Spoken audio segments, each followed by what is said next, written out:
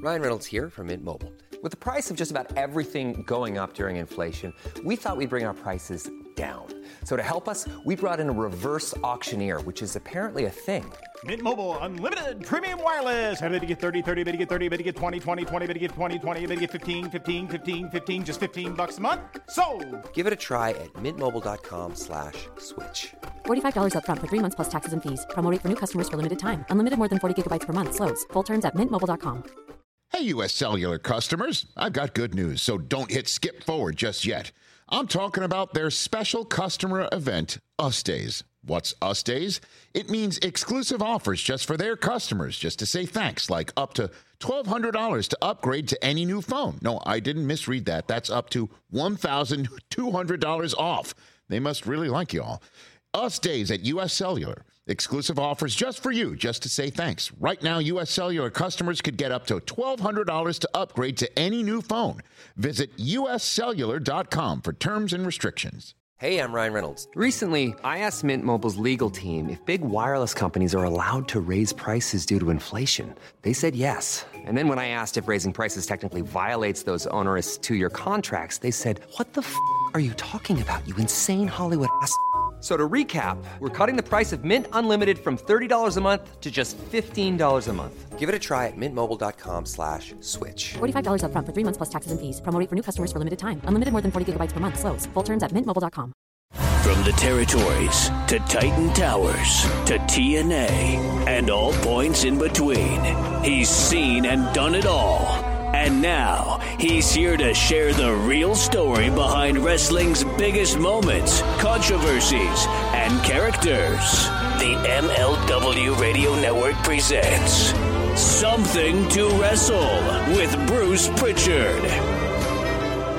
Hey, it's Conrad Thompson, and you're listening to Something to Wrestle with. Bruce Pritchard. Bruce, what's going on, man? How are you? I am absolutely splendiferous. So, I'm sure everybody who has the internet now wants to know, or maybe they already know, how's your week been? Anything interesting for you? Universally great. Oh, man. All I have to say about that is MEGA, and we'll leave it at that. MIGA. Okay, I think I figured that out. Hey, is this the craziest week you've had in wrestling in a long time with the success of the Houston show and then the huge success of WrestleMania 9? Man, that episode did over 300,000 downloads in less than 48 hours. We can't thank you guys enough. Somehow you guys really dug that one. Bruce and I really took each other to task about the whole Hulk Hogan European tour. We had a lot of fun with it. If you haven't checked it out, go do it right now. And people surprisingly really loved Houston, man. Lots of great feedback from that. And now a couple of days ago, the very controversial I'm Fired episode, and we didn't even have to talk about what an Impact Thursday was for you. So what we haven't even finished yet, really. I mean, the different things, everything that is going on the last 2 weeks that we have had you're right, man. What an impact it has had on my life and also yours too. It's going to get It's going to get crazier too. Do you have any follow-ups from WrestleMania 9? It feels like we got a lot of great feedback, but I didn't really get any specific questions that I think we should circle back for unless there's something I missed. I didn't. Mainly people just came back on our argument back and forth, and I think for the most part everybody liked it. I didn't, that I can recall, because I went through them all, man. I dug deep. I don't think that there were that many loose ends. I don't think there were any that we didn't cover ad nauseum, Conrad. Well, real quick, two things I want to touch on. Number one, the WrestleMania documentary that seems like it was shot there. Like maybe they were trying to make some sort of a making of WrestleMania documentary. There's lots of backstage footage from the true story of WrestleMania, and it seems like there's a lot of footage from WrestleMania 9. Did you guys have intentions on doing some sort of documentary about building that set and just what an undertaking it was to create that spectacle and then just shelve it? Or why was that footage shot back then? Do you recall? I don't recall, and I didn't even remember that until people brought that up. It was something that we were doing. It started out to just be kind of documentation of what we could do to transform a building in a city, because we took over Las Vegas when we were there for the show. It was to be used as a promotional tool, but in-house, to be able to send out to cities in the future to say, hey, if we can do this for Vegas, imagine what we could do for your city. One more thing before we get to what we really need to talk about. I got a couple of guys who tweeted me to say, and I missed this, and I haven't gone back and watched it. I know I'm being lazy by not doing that, but good Lord, I've watched WrestleMania 9 enough at this point. Supposedly, allegedly, rumor and innuendo, what have you believe, that when Luna is making her way to the ring, the Macho Man refers to her as a whore. I don't remember that at all. I don't think that could have possibly slipped through, but supposedly there's a small contingent of people on Twitter who say, oh no, it happened. Do you remember that? Absolutely not. I'm not saying it didn't, but I don't remember that at all. And I didn't even see that on any of my feeds that I can recall. Well, it's probably because, hashtag when old people tweet. Hey, real quick, let's go ahead and clear up the WrestleMania 9 fight that so many people wanted to talk about. Let me just freestyle a guess here, Bruce. I believe that we made the announcement at the WWE show, or WWF show in April. So right after WrestleMania, they go to Europe. It stands to reason to me that at intermission, they announce maybe Yokozuna had just had a match, or Brett had just had a match, whoever had just had a match. And then at intermission, they announce that tickets are going on sale right now for our return here to Europe in the end of the summer. So late July, early August. And tickets are on sale now, and they'll feature Hulk Hogan, your WWF World Champion, in what could be his final European appearance. Maybe the concept of we needed him to be the champion when we went back to Europe was to announce the on-sale date more so than the actual show. Probably most likely, yeah, because obviously I had my dates fucked up. But no, that was, like I said, that was the original intention. It's not like you're going to go make something up. Well, yeah, just saying. But like you said, we're there. You have a captive audience. Hey, folks, coming back will be WWF champion Hulk Hogan. They still do that now. They'll announce, tickets go on sale tonight after the show. Use this code on Ticketmaster, and we'll be back on such and such date for so and so show. So it stands to reason that that's what they did back then. A generation ago, they did that a lot around intermission. Do I have that right? Exactly. You would do that. Usually they would have your main event, your scheduled main event. If you were going to do a return, go to intermission and then come back at the very end of that intermission and announce the next date with the stars and the return. So that was the way we did business. All right, man, it's time to get to it. It's Beyond the Mat. It's what you wanted to see, and I'm going to encourage you to go ahead and pull this video up. You can find it somewhere online. I won't say exactly where, because as soon as I do, it will be pulled down when 500,000 of you go find it. But I would encourage you to find it, and then maybe pause our audio when I say to here, and then hit play when we say play. And then you can kind of follow along. Now, we're going to try to do as good of a job as we can to be descriptive, so you don't have to actually sit and watch this, but it might be helpful when we're describing something we're seeing. So if you can do that, do it. But if not, don't worry about it. But let's get going, and I'll encourage you to go ahead and hit play now. As we're loading this, I want you to kind of help us with some backstory on Blaustein. My research showed that he helped a lot with Eddie Murphy's early career. He worked on Saturday Night Live and then helped Eddie with a lot of his big movies, whether it was The Nutty Professor or Coming to America. He was a writer for a lot of that. So Universal Pictures agreed to fund a documentary on wrestling for Blaustein, and he was supposedly a big wrestling fan and was really fascinated by the humans who played these characters, the real guys and their real stories. And he got the green light to start doing this in 94.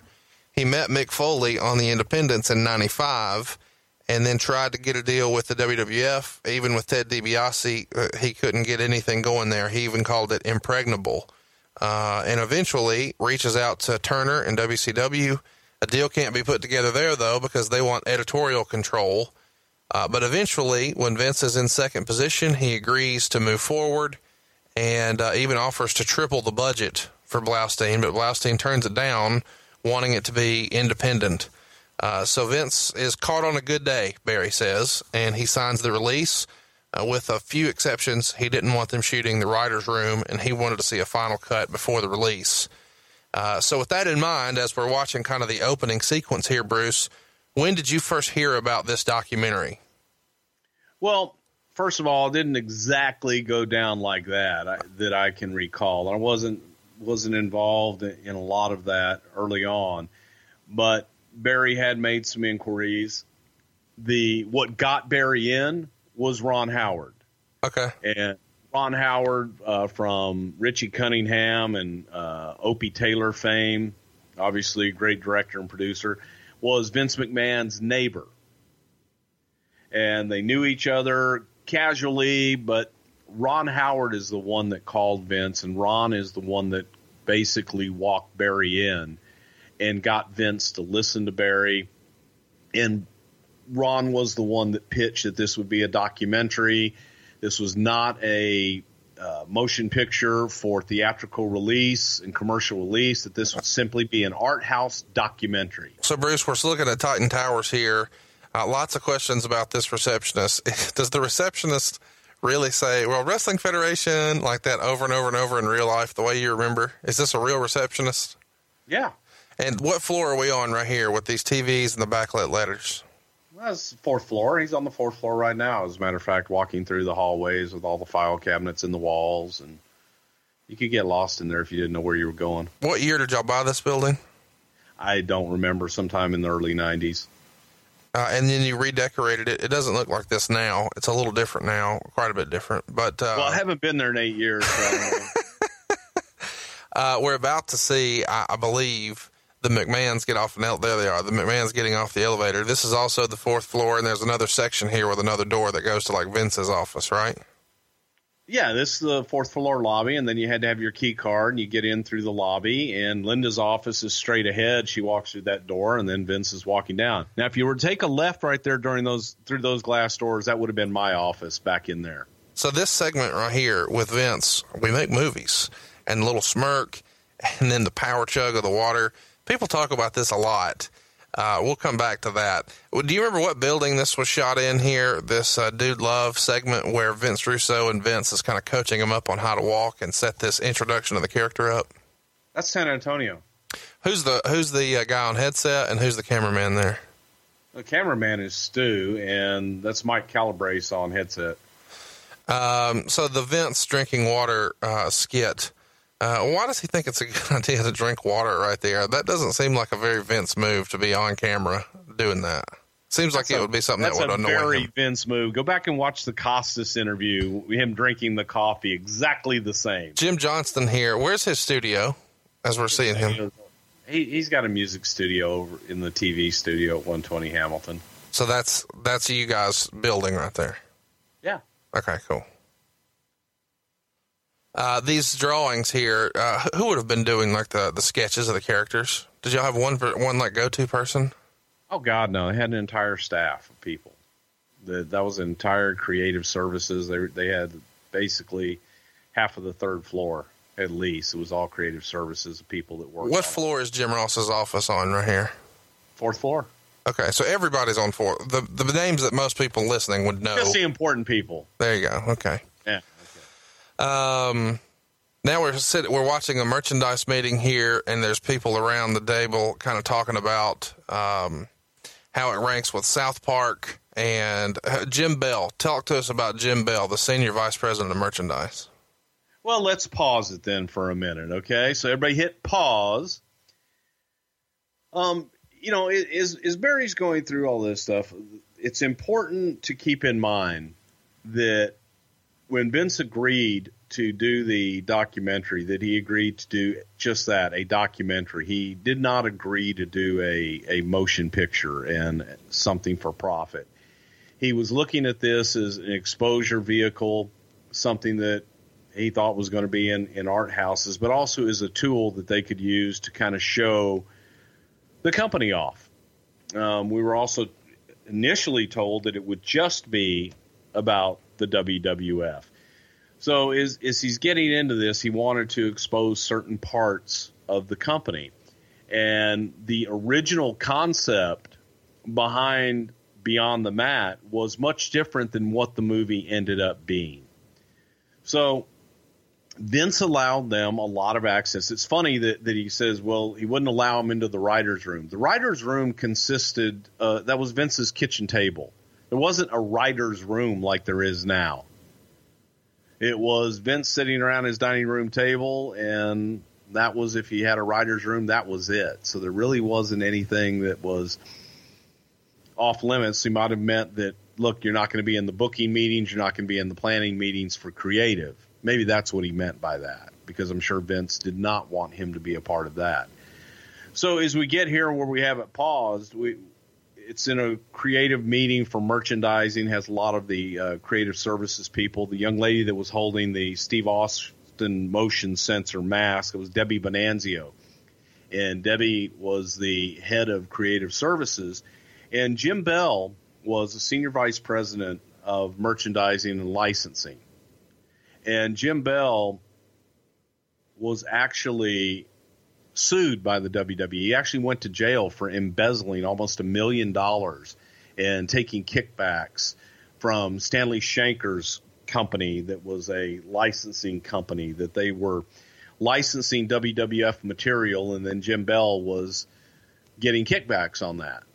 And this was discovered later on, and he eventually served, I believe, 8 months in prison and several years on probation. I believe he's out now. But here was a guy that was heralded as the second coming, and here's the licensing guru. He did the Muppets, he did the Smurfs, he did all these things, and embezzled a shitload of money. Let's hit play here and get going back on the movie again. So here's the motion sensor, Steve Austin. Who the fuck bought that? I'm sure somebody did. So here's Draws. It's hard to watch this and not feel bad for the guy knowing what ultimately winds up happening. But they kind of show the backstory here that he came from an upper middle class family. And is this really his first meeting with Vince, or is this just put on for camera?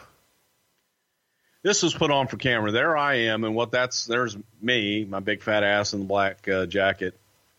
But this portion of the movie was supposed to be about the development, taking a talent from training, from raw nothingness, and turning them into a WWF star. We chose Draws to do this, and this was supposed to be a big focal point of the movie, to follow him all the way through his training, through his first match, and then him eventually coming onto the main roster and becoming a star. So that's what this was. But yeah, this was pretty much set up for the meeting.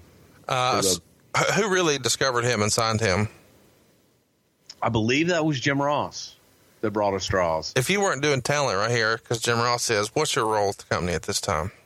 I was in charge of the developmental. So yeah, that's what I was doing talent. When he starts talking about puke and, vomiting on a guy, like your opponent or the referee, was that like a real fucking discussion, or is this all just put on? I mean, there's no way Vince was like, yeah, then you'll vomit on a guy in real life. Yeah, it was, because what Draws was famous for with the Broncos was puking on the ball. He was so nervous. But he thought he could puke on command. And they thought, hey, we'll have him vomit on a guy. Yeah. Okay, here we go. He's putting the trash can on the table, and he's going to do, this is the line everybody remembers, and I'm going to need you to do it. Go ahead, pal. All right. Now, here you go. He's gonna puke. He's not doing it yet. God damn it. I jumped the gun. Oh my God. He's gonna puke. He's gonna puke. He's gonna puke. He's gonna puke. He's gonna puke. Puke. He's gonna puke. Oh my. So here's my question, I guess. If it's a put on, why don't you at least have the guy legitimately puke? He tried. So that was the thing. Ross said he could puke on command. Can't. But every time I would ask him to puke on command, like earlier in there, you saw the bit backstage. That was me giving a speech to all the guys having their first matches and stuff, and tell them puke right then. And he finally did it because he couldn't do it in the match. So we're about to roll into APW here real quick on Vince. When he's kind of going through characters and stuff, is he always that animated, or is that all just strictly put on for the show? No, he is like that. He's very animated because he wants to become the character. We're talking about Roland Alexander here now. Talk to me about Roland Alexander, the promoter of this APW promotion. Do you remember him? Yeah, I do. Blaustein did an interview with John Pollock. We'll reference a lot here on the show. And he says that Roland Alexander, he felt like, was trying to swerve him the entire documentary. He also says that Roland complained that Blaustein, quote, made him look fat, to which Barry said he shouldn't have worn such a tight shirt. But he does come off very carny-ish.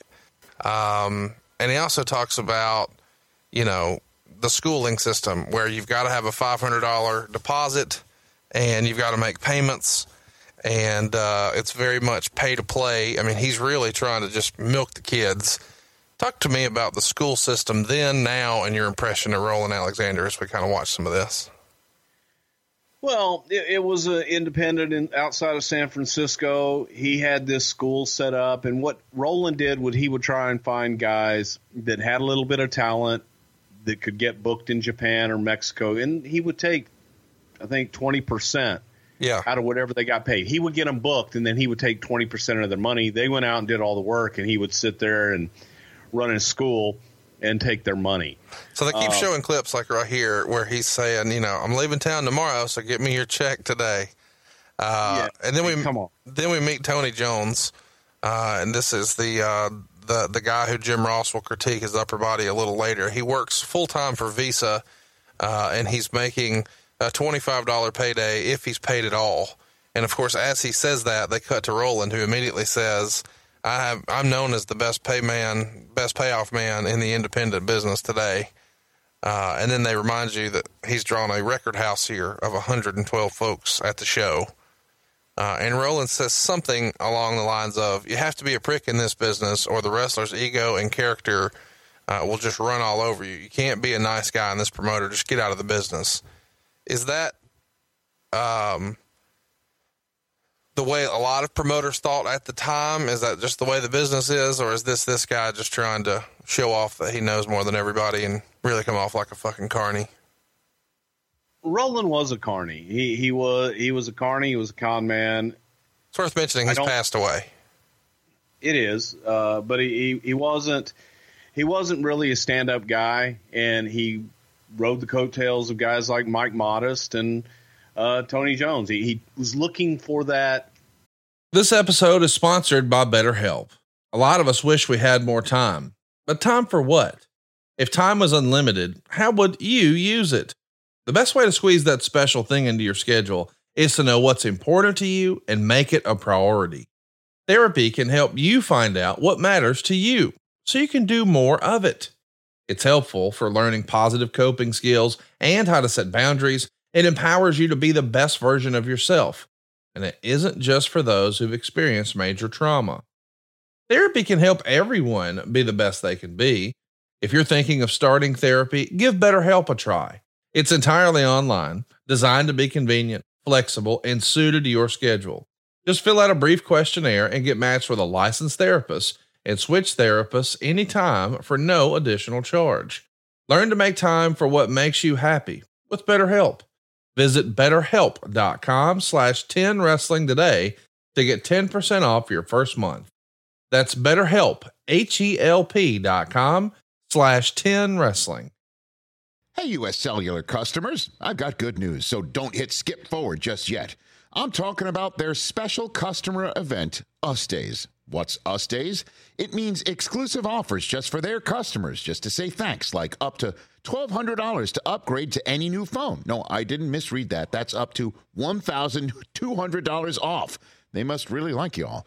US Days at U.S. Cellular. Exclusive offers just for you, just to say thanks. Right now, U.S. Cellular customers could get up to $1,200 to upgrade to any new phone. Visit uscellular.com for terms and restrictions. So there's Mike Modest's living quarters. He lives above the gym in a literally one room deal. He's been living here a year and a half. Not the best living conditions. And there you see his day job. He picks up dead bodies for a funeral home, and then works. And here in a minute, Roland says that Mike Modest has been ready for a year, but he's, he should have a contract, but he doesn't. And so Roland squeezes a couple tears out. The whole thing just comes off really, really poorly to me. How do you think Roland came off in this movie? I thought he came off pretty bad. And unfortunately, again, this is one of those situations that was manipulated for the movie. These were two guys that we were going to take a look at in Tony Jones and Mike Modest. They had sent in tapes. We had looked at them. I don't know if it was Jim Cornette or Kevin Kelly or who brought the tapes in, but we looked at them and said, let's take a look at these guys. So let Barry Blaustein know that these guys have tryouts, and maybe these are somebody you could look at. This meltdown with this independent wrestler here who was spit on by a fan. Supposedly, behind the scenes, this guy slammed Barry and was not slammed like verbally, but physically, and then apologized after. He just got a little too fired up. And they make note that, this dude's a real job and all that. And here's Jim Ross. I've always had a question when I saw this. Did JR really have a fucking life-size cardboard cutout of John Wayne in his office? Yes, he did. That's amazing to me. Jim Ross is cooler by the day. And he has one of John Wayne's shirts and his lighter and everything too. That's awesome.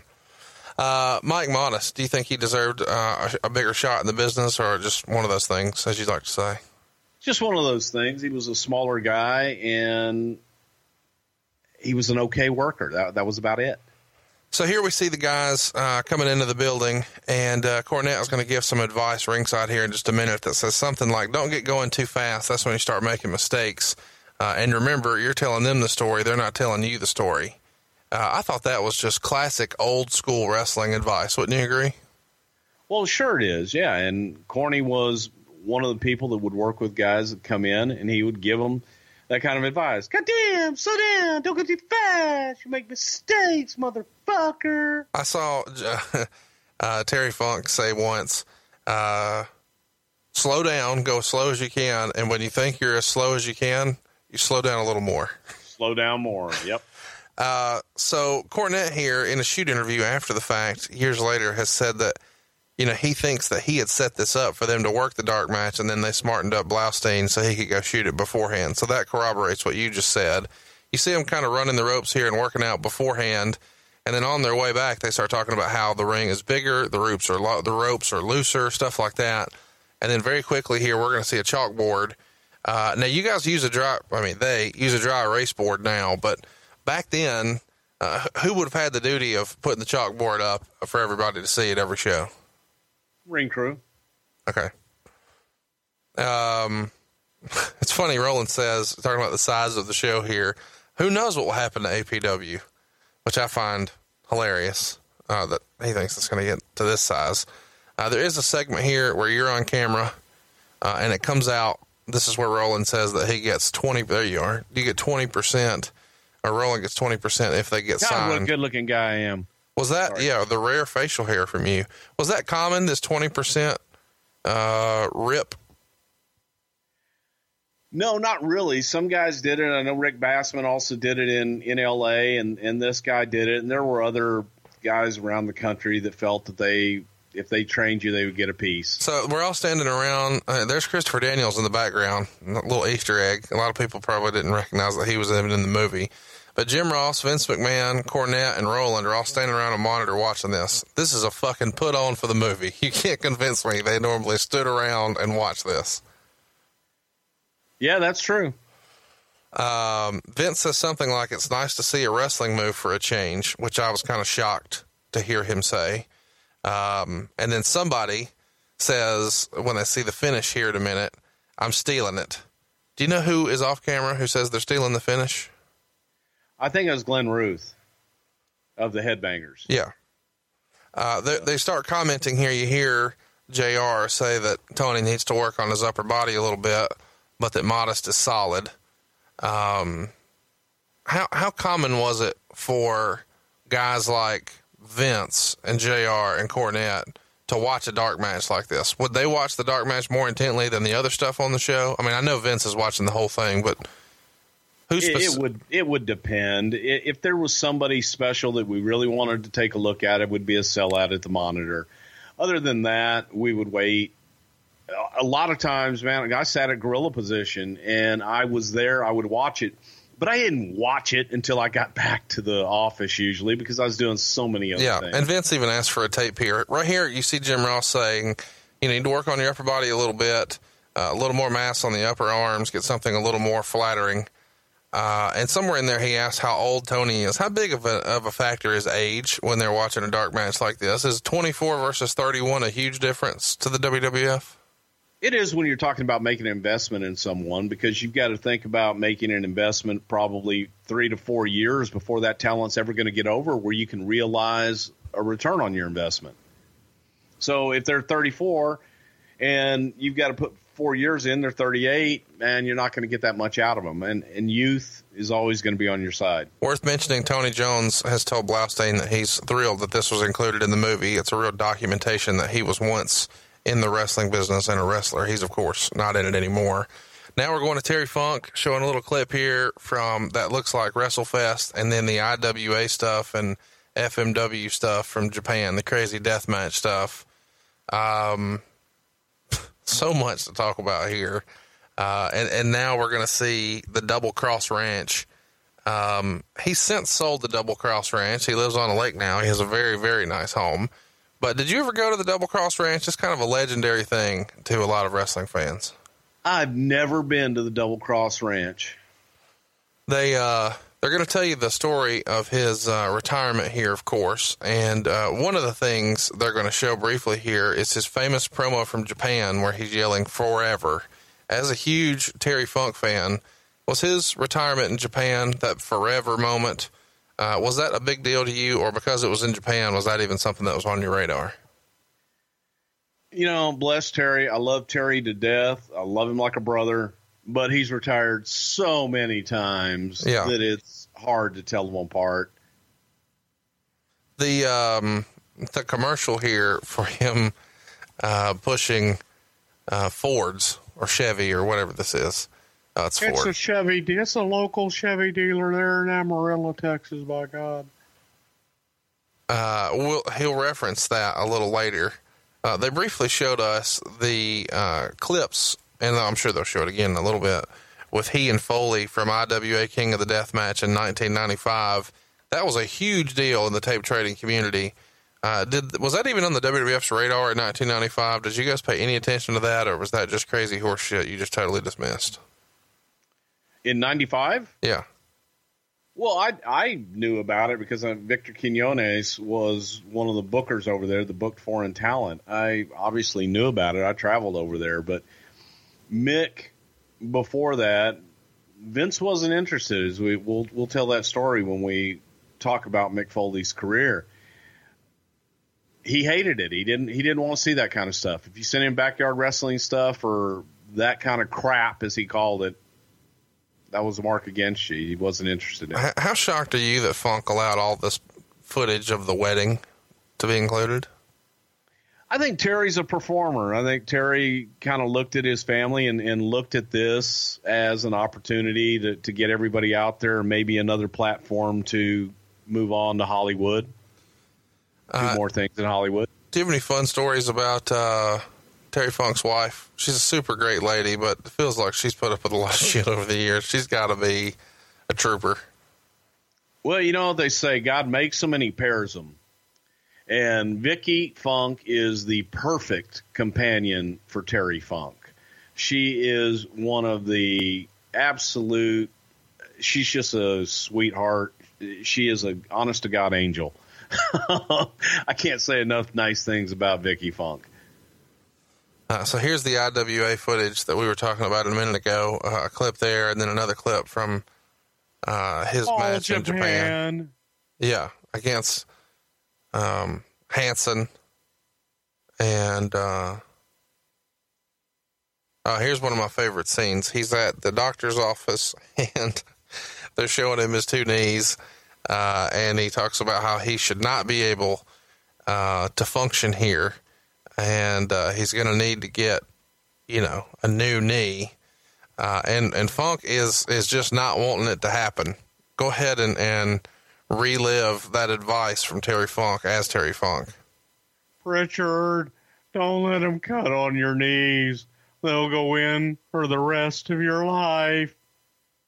So, doctor, if I don't do anything, will I be able to function normally from here?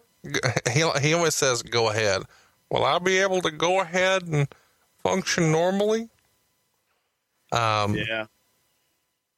It's painful to watch him walk in this documentary. There's a scene where he's with Dennis Stamp a little later where he's walking away, and I know he just steps in a hole or something, but the way he recovers just feels awkward. We show him coming into ECW here, coming into Philadelphia, and then they're going to tell you about, the way ECW was produced, and they show it in the basement and all that. But before we get there, we've got Vicky kind of sending him off, and he's rubbing this cream on his knees because obviously his knees hurt. And she says something like, don't forget the branding iron is in the trunk.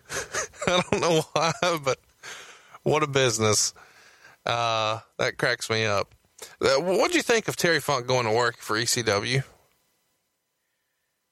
Terry was an outlaw. It was an outlaw promotion, and they were good for each other. I think Terry Funk helped put ECW on the map. Nobody will. By the way, where the hell do you keep your branding iron?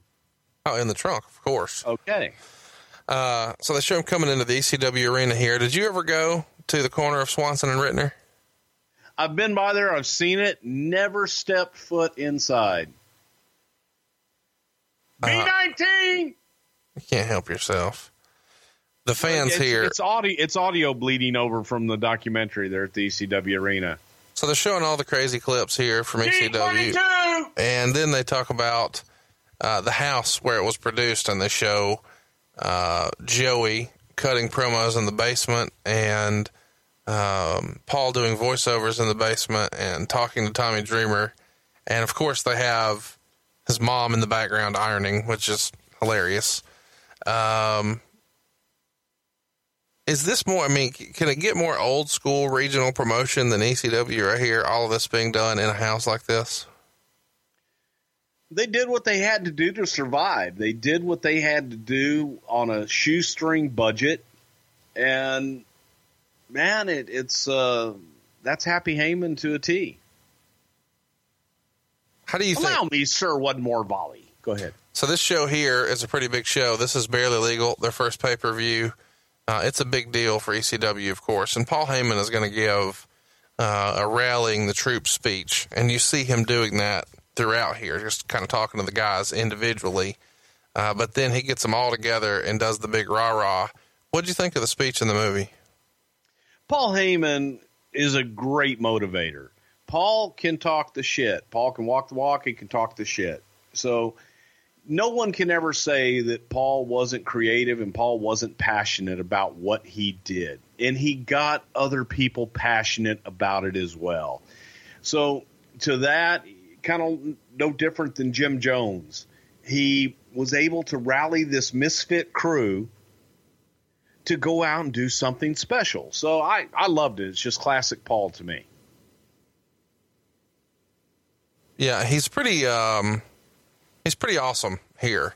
The filming here, Barry says, took about 2.5 years, and he did it. Obviously, if you're a wrestling fan, you've caught on that this is happening during 97, 98. This particular speech is from April of 1997. Talk to me a little bit about Blaustein's relationship with Barry Bloom, because Bloom was a famous wrestling agent. He's represented a lot of guys, including Jesse Ventura. Were they super BFFs in real life, or how did they know each other? Hollywood, and the fact that Barry Bloom was the go-to agent for wrestlers in Hollywood. I mean, Barry was the wrestling agent for a long time. So if you wanted to deal with wrestlers and Hollywood stuff, usually you had Barry as your agent. So they just knew each other from that, as far as I know. I don't know what their relationship was beyond that. What were your impressions of Barry? I like Barry. I thought Barry was a hell of a nice guy, but he was a Hollywood guy. He had a bit of that Hollywood director bullshit in him. But you got to have that in you to be a good Hollywood director and survive. He was a writer. He was a creative guy, and that's what he was. Jim Cornette said, this was a thing where, I liked everybody involved. Barry Blaustein loved the wrestling business, and he, of course, centered it on Funk and Mick, and I liked these guys, but I didn't want to be involved in the fucking movie because I knew they were going to show shit backstage. Remember, this was the edge of the internet, so still a lot of this shit that had never been shown, never been talked about. A lot of people didn't know. This was 96, 97-ish? There was a lot of shit you take for granted that everybody knows now that nobody knew then, and I didn't want to be involved in it. And Bruce Pritchard was always, oh, he wants to interview, you'll be great. And I said, no, I'm not going to tell this shit. And then I walk around and see cameras, and I whiplash myself to get out of the way. And finally, they said, just do this. Just show the TV guys where to dress tonight. Well, if I've ever heard of a scene that described to me as the way it would end up on a cutting room floor, the way the guys would quit bugging me. So I fucking show the guys where to dress, and that's where the scene ends up in the movie. And I didn't know the camera was there when I was saying, holy shit, when I was watching the monitor. But actually, I didn't expose anything there, but everyone else was really working hard to do so. Why were you a fan of this when Cornette wasn't? I don't know that I was a fan of it necessarily. And we were asked to cooperate. We were asked by Vince to cooperate with them and work with them. So it was your job just to sell it. It was my job to sell it. And it was my job to make sure that everyone cooperated with it and that they got what they needed to get. We did try hard. I tried hard not to completely let them in, but at the same time, you got overwhelmed with the enormity of it all, too. After this Terry Funk match here at WrestleMania, at Barely Legal, the first ECW pay-per-view, they show Terry drinking Coors Light in the back while they work on him, and he's got a terrible cough. I know ECW, you were never there, but how common was beer after the shows? I know once upon a time it was pretty common, and then it wasn't. When did that change? I think old school guys, they might have had it back in the day. And after everything is said and done, show's over, you have a few beers. That was commonplace. But then as the business got bigger, it became kind of frowned upon. Don't have beer in the back. Go out and go do your thing elsewhere. But yeah, I found it interesting as Terry's getting administered to by a doctor and he's coughing up blood. He's downing his beer as fast as he can. And we should talk about, at some point too, Terry at WrestleMania in Boston. And I've got great stories there of Terry needing to go to the hospital, but having to have vodka. So here are some old ECW interviews with Mick Foley. This was probably some of his best work. And I can't help but think some of this helped get him a gig with Vince. Am I off base in thinking that? Oh, we used the stuff that Mick did in ECW where he did the I'm hardcore. We used that to show how entertaining Mick could be to Vince. And that's what really kind of got him in the door. This crazy stuff with fire and the explosions and the barbed wire. I know you said Vince was anti this. Did you get it? Were you into it? Or was that not for you either?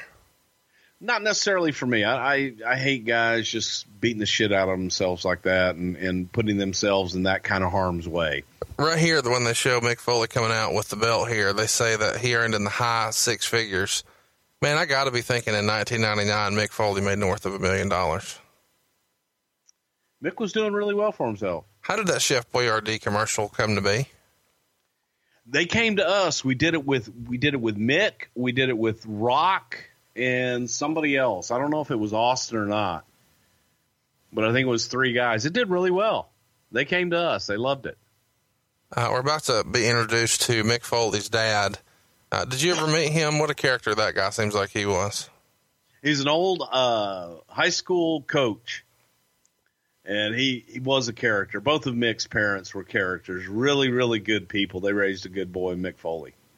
The old clips here they used for Dude Love of Mick jumping off houses and leg dropping people in the yard. Stuff that I don't know. It really endears you to Mick, does it not? Oh yeah, and the part here where he's talking to his dad through the door. Come on, can we just go down and wrestle with the kids downstairs?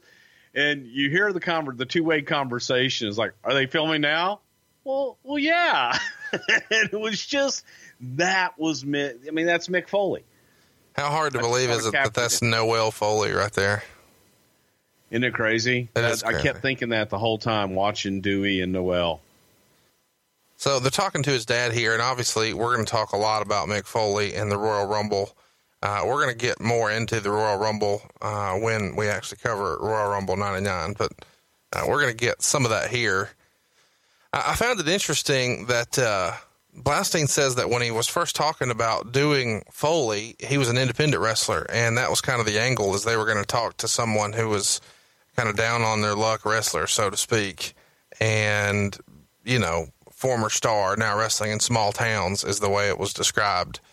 But then, of course, he winds up signing with the WWF, and I think Blaustein says that Vince was shocked that he wanted Foley, because apparently they went over like a roster of wrestlers and who they thought would be good. And when Blaustein wanted Foley, Vince seemed surprised. Does that surprise you? Just Capital is a nonprofit that tracks which companies are a force for good. Companies like Bank of America, which just earned the Just Capital seal.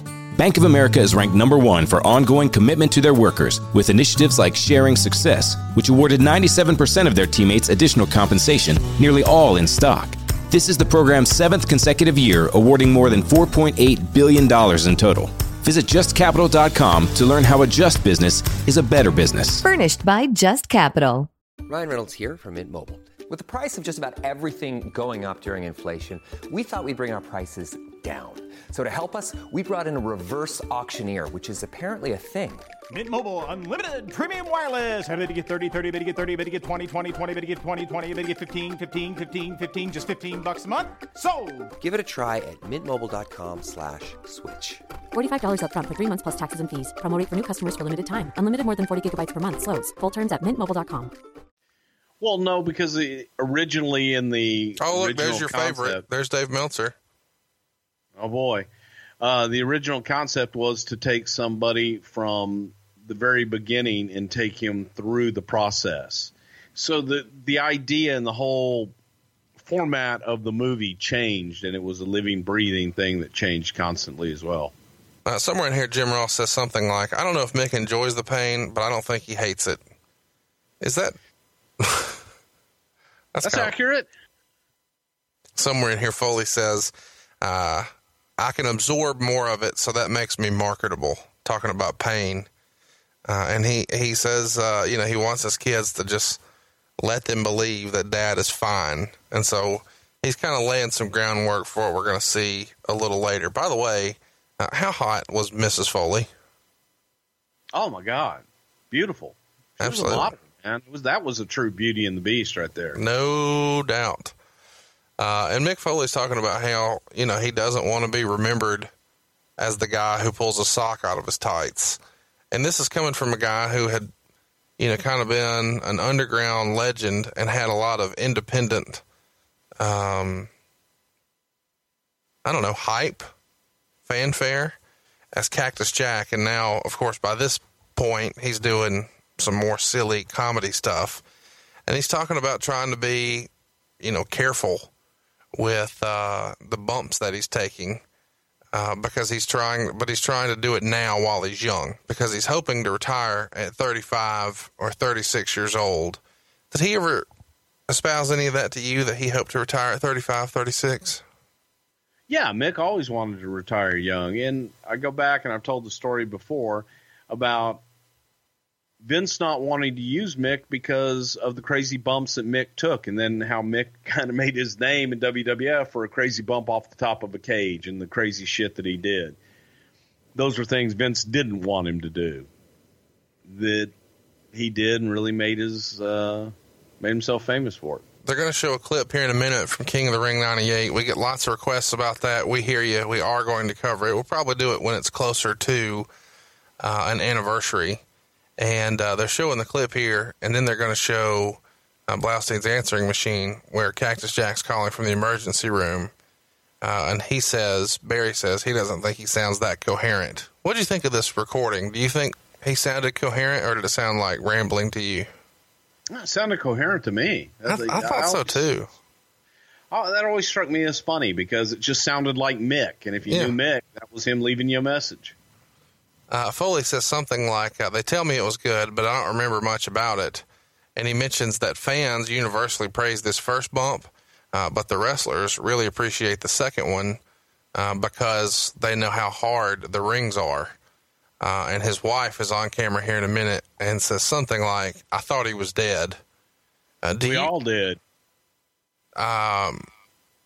He makes the comment here that one of the agents told Foley afterwards, when he comes to the back and he's, conscious, to call his wife. And they said she's pretty upset and it was very traumatic to the kids. Who was the agent who would have went and said, hey man, you need to call the wife?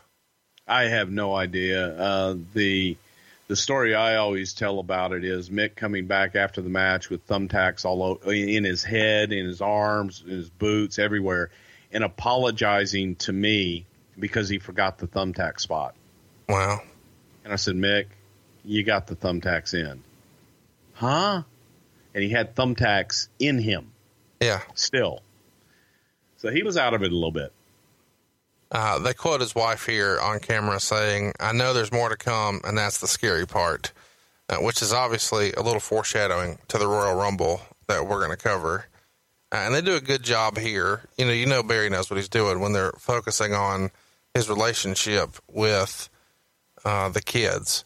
And specifically, Blaustein says that this movie plays really well to women. They're fascinated with Jake's relationship with his daughter, which we'll get to in just a minute, and what a kind and adorable person that Mick is with his daughter and his kids and his wife and all that. So they really do a good job of portraying the real Mick Foley, at least from my perspective. Wouldn't you agree?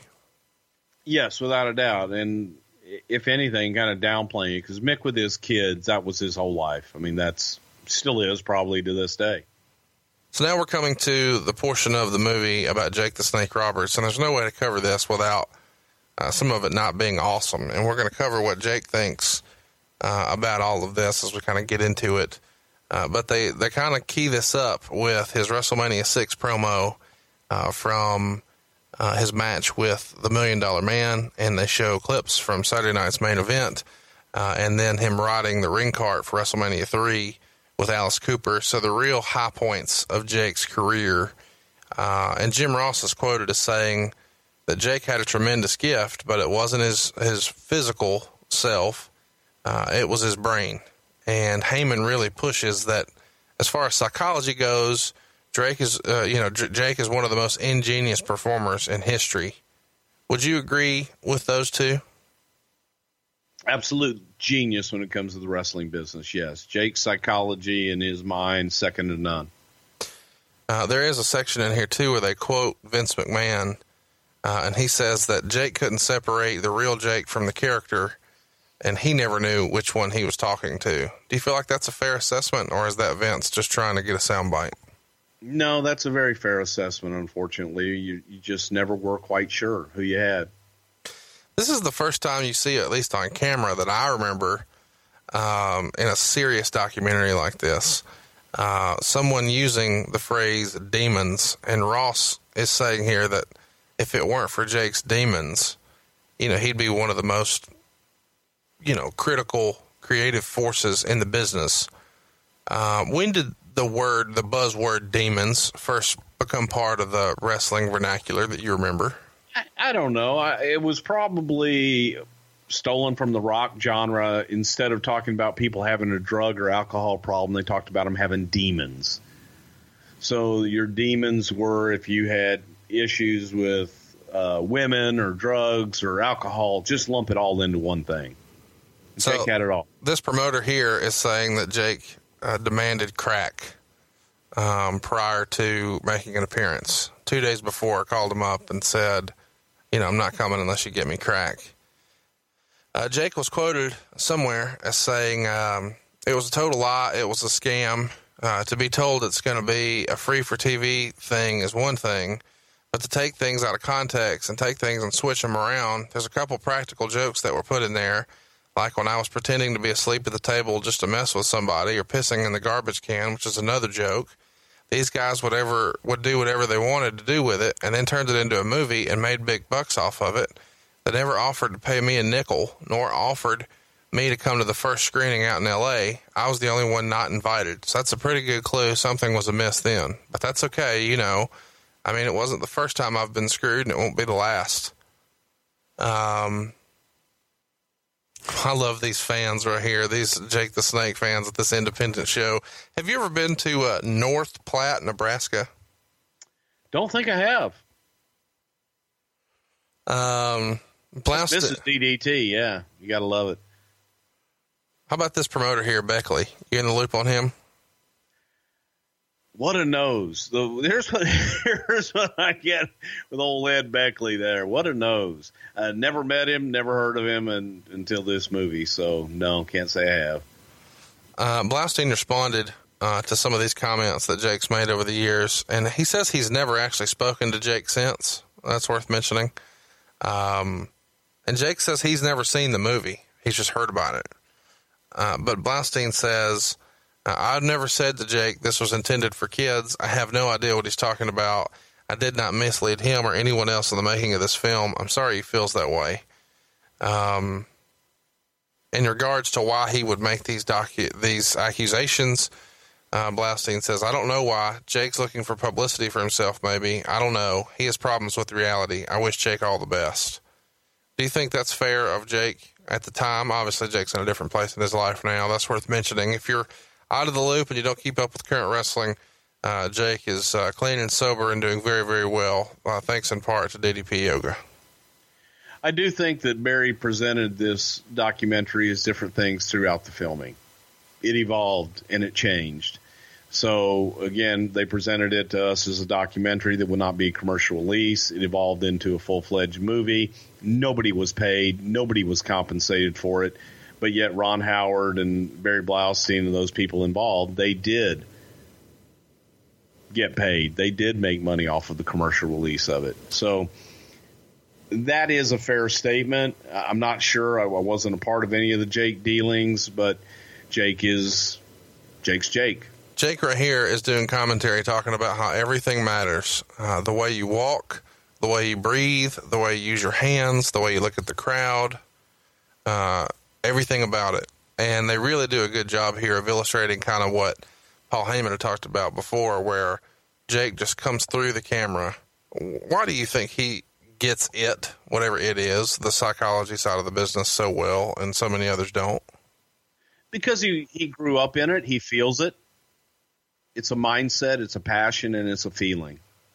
And Jake gets it. He feels it. So he gets a little girl in the ring here, and later he refers to her by saying she's probably going to grow up to be a cross-dressing lady truck driver with 7 kids and been married 7 times. Do you think that's a little like what the fuck statement from Jake to make about a little girl? A little bit, yeah. Obviously, he's in a different place in his life, so we're not shitting on Jake there. He also talks about how he goes from, the glory of this crowd, and he's the biggest star here, and everybody's here to see him, and then he goes home to the glamour of a Ramada Limited. That's life. And exactly. He's kind of telling a story here saying that he thinks he could be mayor because these people, he's so over with them. I can't imagine what that policy would look like in that town. Somewhere in here, Blaustein says this was about as far down as you could go in wrestling without starting over. Your thoughts? You could get lower, trust me. But it's pretty far down there from being in Marriott's every night and flying first class and limousines and making big dollars to the Ramada Limited. Jake starts getting into some deeper, weird, dark stuff here. He talks about how his mother was 13 when he was born, and his dad raped a little girl, and that little girl was asleep in her bedroom, and his dad was dating that girl's mom. And then they interview Grizzly, his dad, and Grizzly says something like, he was born out of love, and I still love him. And then these guys spend like an hour together and don't talk. and I have no fucking idea what Grizzly's doing here. He's hammering a rock. He beating the fuck out of that rock. Yeah, it's a sad story. Yeah, Grizzly essentially raped the daughter of the woman he was dating, 13 years old. He impregnated her, and here's Jake. Did he ever come to any of the shows? I know they were estranged, but did he ever come around? Well, he was an agent for a long time. I guess what I mean is, like, from a dad standpoint. From a proud parent standpoint? Yeah. No, absolutely not. Okay. Jake is telling a story here where he says that he had plans to go to college and do this and that, and Grizzly told him he was ashamed of him and he would never amount to anything. So Jake says something like, so I gave up my dreams and I was determined to stick this business up his ass. I did it, and guess what? It didn't matter. He also talks in a minute, I'm getting ahead here of the film, but he talks about having a family member that was murdered and then another that was electrocuted. And he starts to have some uncomfortable conversation about how sex on the road, with, when you're married, is weird and it complicates things. When you start with one girl and then one with toys and then two with toys, and then it's hard to just go home and just be with your wife. It just doesn't work. Is that, one of the reasons that so many pro wrestling marriages don't work out, because guys just find ways to entertain themselves, and then by comparison, going home and having supper and watching Fox News and having a roll in the hay is just not as nearly as exciting? Well, I think those that live that lifestyle, yeah, and those that do those things, I would imagine it would be difficult for them to just go home and all of a sudden you're your dad and your husband, and you're not the star anymore, and you don't have everybody coming to you buying you drinks and wanting to go to bed with you and do all these things. So it's a tough transition, and then you're only at home for a couple of days, maybe a month at times. So it is tough, but it's up to you and how you deal with it and how you live with it. So we're going to transition here from Jake to someone who I'd kind of forgotten was even in this until I rewatched it this week, and that's China. And they reference her as being a UN scholar and a former member of the Peace Corps. And we really get to see China's personality here in a big way. And they try to go out of their way to show the feminine side. I feel like it's a calculated decision to shoot her getting a pedicure. Wouldn't you agree? Why is that calculated? Well, because I think they're trying to say that even though she's this large, very muscular in nature woman, she's still very conscious and tries to be very effeminate, because she does present herself as that here. And they do some cutaways and show her jaw reconstruction and some of her other surgeries that she has done to kind of change her look up a little bit. But I feel like the pedicure shot is probably pretty calculated, but I feel like we get a good opportunity to see some of China's more fun personality, where she's doing, mock Home Shopping Network spoofs and shopping with her friends and getting in. That was actually her sister that she's in there shopping with and getting the pedicure and everything with. Was she living with Hunter at that time? During this time, they were definitely together. They probably were living together at this point. They show her piling into Hunter's, or an Eldorado, a Cadillac Eldorado that Hunter's driving. Did Hunter own an Eldorado, or is that just a rental? Oh, that's probably just a rental.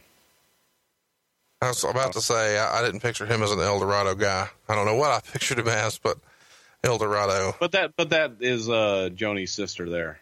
Okay, not cool. The one in the neck brace, the blonde.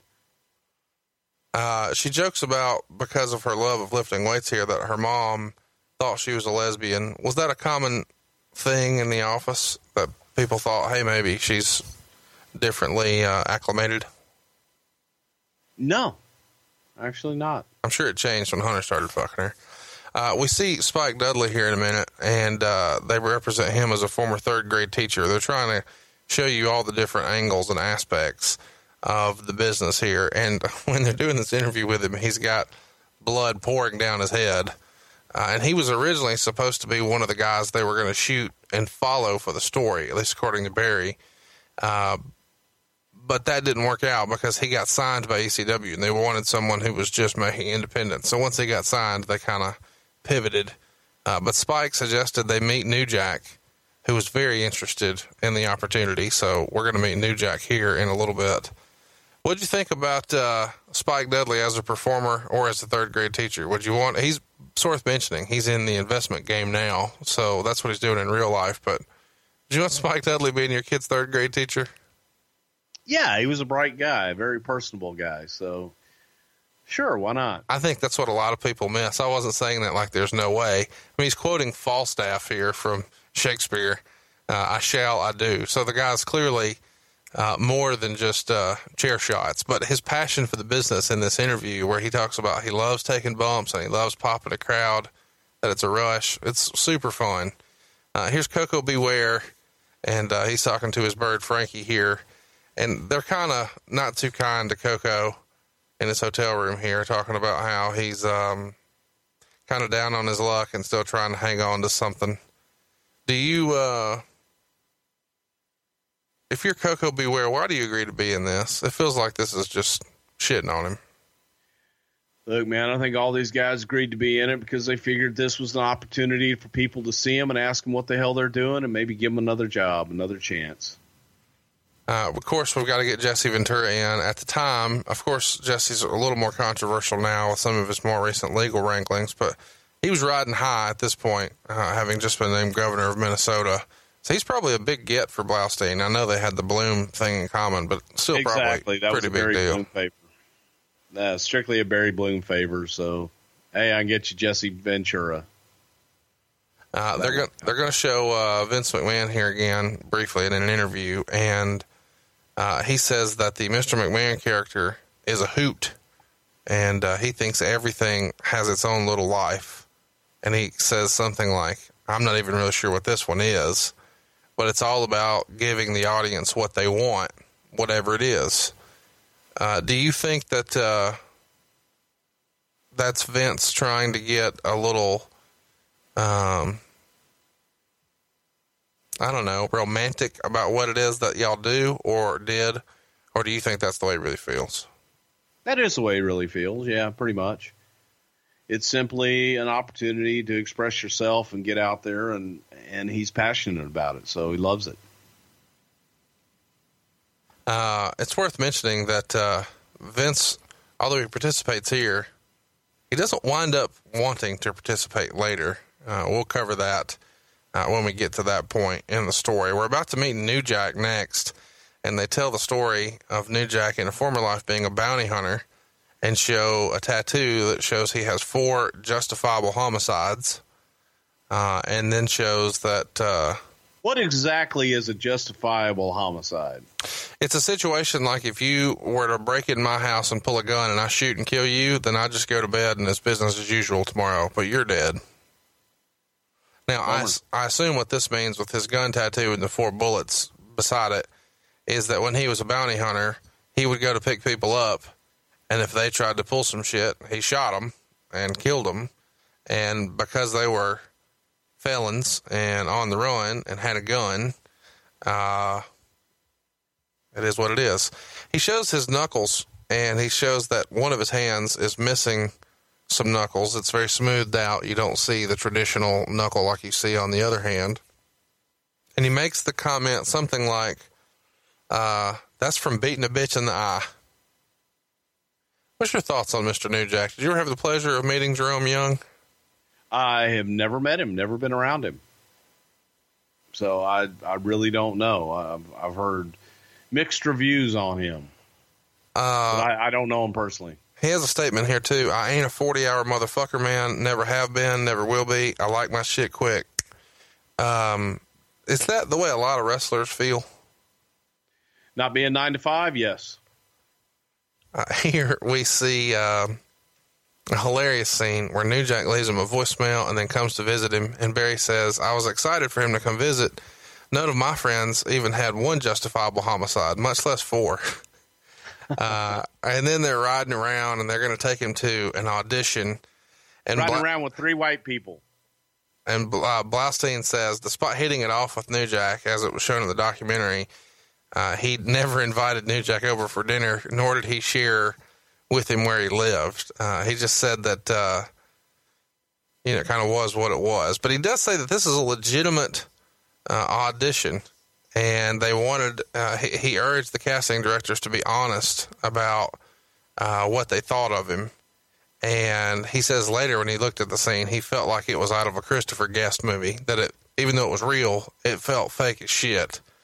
He also says that this is filmed during the time when New Jack was on trial for the mass transit incident. And when he was acquitted, Blaustein called him to congratulate him. And New Jack said something like, "You're the only motherfucker who cared. Nobody else is called." And I found it hilarious here. They were joking that he could be a leading male. He could be, maybe the best friend. He could be Denzel's pal. What did you think of that scene? I thought it was ridiculous. It is. This is Terry Funk's speech from right before Barely Legal. They did a banquet for him, and he announced that 1997 is going to be his last year, and it was time to go home. And then they're going to start setting up the WrestleFest show that happened in the fall of 1997, 50 years of funk. And we had lots of questions about this because I feel like a lot of people were kind of confused as to how did an ECW guy get the WWF champion on there? Go ahead and share with everybody that that's probably not nearly as interesting as they imagine. No, not really. Brett asked to do it. Mick asked to do it. Terry asked permission. It was that simple. It was Terry's retirement show, and guys wanted to be on it out of their love and respect for Terry Funk. Mick, obviously, from Japan, and Brett, Terry and the Harts go way, way back. So it was a friendship deal. We're about to meet the icon of the movie, Mr. Dennis Stamp. He says he's had over 800 matches, and he's like king of the cockroaches now because he's an exterminator in real life. And he's going to protest here that nobody could have a better match with Dory Funk than I could, especially not the guy they're using. Do you know who the guy they were using was? I have no idea. Rob Van Dam. So, Dennis Stamp is saying that he could have a much better match than Rob Van Dam in 1997. And Blaustein says something along the lines in an interview once that Terry Funk introduced him to Dennis Stamp when he asked if he knew anyone who didn't quite make it in the business. And Blaustein says that Stamp probably has a better perspective on his career than the documentary shows, but in some ways he's the least appreciative human being involved in the film. He says the whole reason that Stamp was in the movie is because he more or less threw a fit because his scenes were delayed because some of the stuff they were filming with Funk was running long. And he said something like, Terry Funk gets everything and I get nothing. And I don't know. I just find that to be hilarious because somewhere in here he starts saying, I'm not booked, so I won't be here. It's an old rule I've had for a long time. I used to see the old guys come around, and I'm there now. And this is the highlight of the film to a lot of people. Dennis Stamp in his fucking underwear, jumping on a trampoline, lifting little baby weights. He's wearing trunks. For the purposes of my story, he's okay. So you defended that. He makes the comment there as he's jumping that I never know what my next match might be. My last match was in 1991, but I'm only 50 now, and the phone could ring at any time. This is 1997, by the way. I love this guy. And here's where, Funk is kind of begging him to be a part of the show. And he's reminding Funk that, I was supposed to be I even offered to be a referee. And so Funk starts saying, I'm referee me and Brett. And eventually, of course, he agrees. This is where we see the very painful Terry Funk walk. You can tell the dude is just not feeling good with those knees. And he being Dennis, pronouns pal, says that he's going to cancel his arrangements and his plans that day, even though it's going to cost him money to do so. He'd rather be in a main event than breathe. I thought that was a great quote. Did you ever meet Dennis Stamp? I don't think I have ever had the pleasure of meeting Mr. Stamp in my career. I'll tell you this, I would break our no guests needed rule if we could get Dennis Stamp on the show. Assuming it was a video show and we could get him on a trampoline with those baby weights and that banana hammock. We'll see what we can do. Now, you defended this. Did you defend it because you yourself tan in a banana hammock? Well, I do tan in yes, skimpy stuff to get a maximum sun exposure. Do you jump on a trampoline with baby weights when you're doing it? I try not to ever jump on a trampoline with baby weights or regular weights or anything. I find this Dennis Stamp piece hilarious. What would Terry say about Dennis Stamp on that trampoline?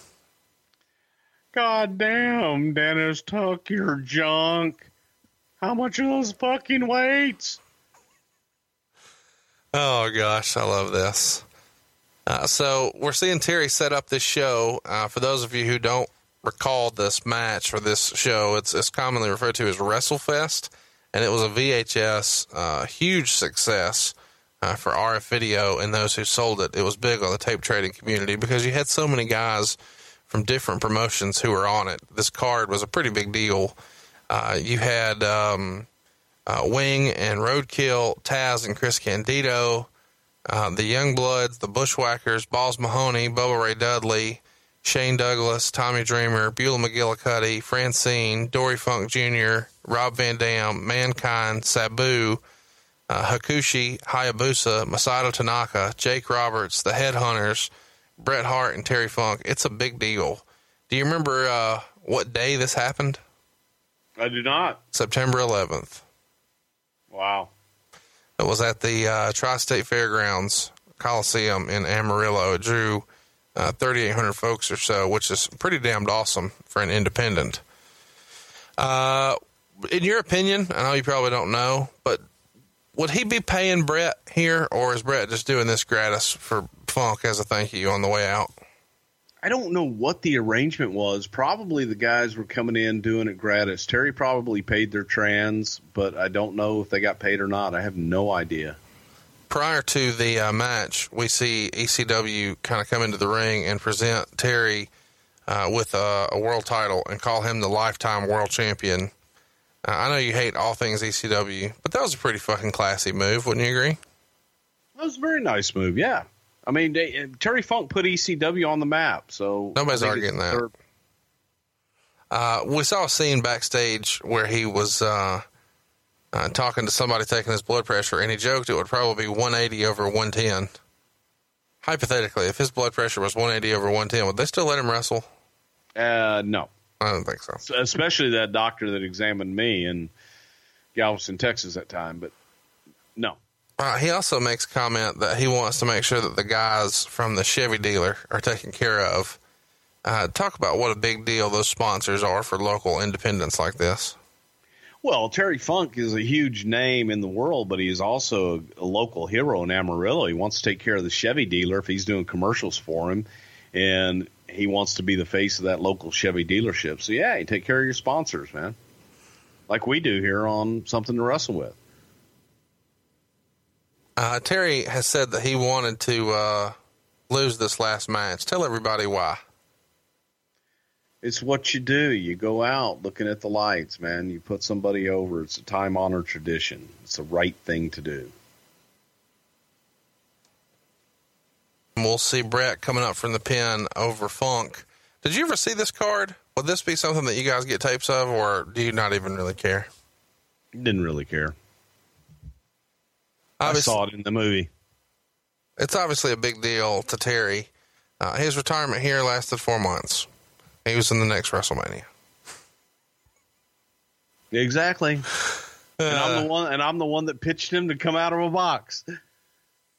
Which I can't wait to talk about one day. I loved it. I thought that was my favorite box entrance ever. So good for you for picking that one. Talk to me a little bit about the scenes in here that we're about to see with Jake and his daughter. This whole segment, man, it's a tough deal. She shows her book and that she's kept, which is really just like a hate journal of sorts. She's hurting pretty bad. And then they start, showing them kind of talk together, and he kind of alludes to suicide, and she gets fired up and says that that's for a coward, and then he gets disappointed and leaves the room, and it's kind of odd, and then he does crack, and he gives essentially an anti-drug speech, and he says there's no happy addict, and that nobody, grows up to want to be here. And he says he doesn't feel sorry for himself because he's done this to himself. Is this the most uncomfortable segment of the show, or of this movie to you, this piece of business here with him and his daughter? For me, it was. I've never met this daughter. I knew his kids with Cheryl, but it just was sad. And for me, I get it. If you're a news guy, you're a movie guy, you want to have a compelling story, you tell the sad story of the drug addict, and you tell the sad story of the broken home. I always like that happy ending, and I didn't feel that we got that here. It has happened in real life. I know we're being critical of Jake here. It has happened in real life, but for the movie, you didn't get it. You didn't get that bow at the end. I don't know how they filmed it. I don't know what the intention was. They got what they got. And Jake, as he says in here, he's got no one to blame but the guy in the mirror. He had demons, man. He had a lot of problems. And his daughter obviously lived a rough life, and she had a lot of problems, and she had a lot of issues with her father not being there, and different things that she's gone through her life without probably ever knowing her dad. I try to look at the other side of things and think that Jake is probably thinking to himself, wow, what his life was not knowing his daughter. Yeah. And trying to get there in his mind and going through everything that he was going through and the drugs and what have you, feeling shut out.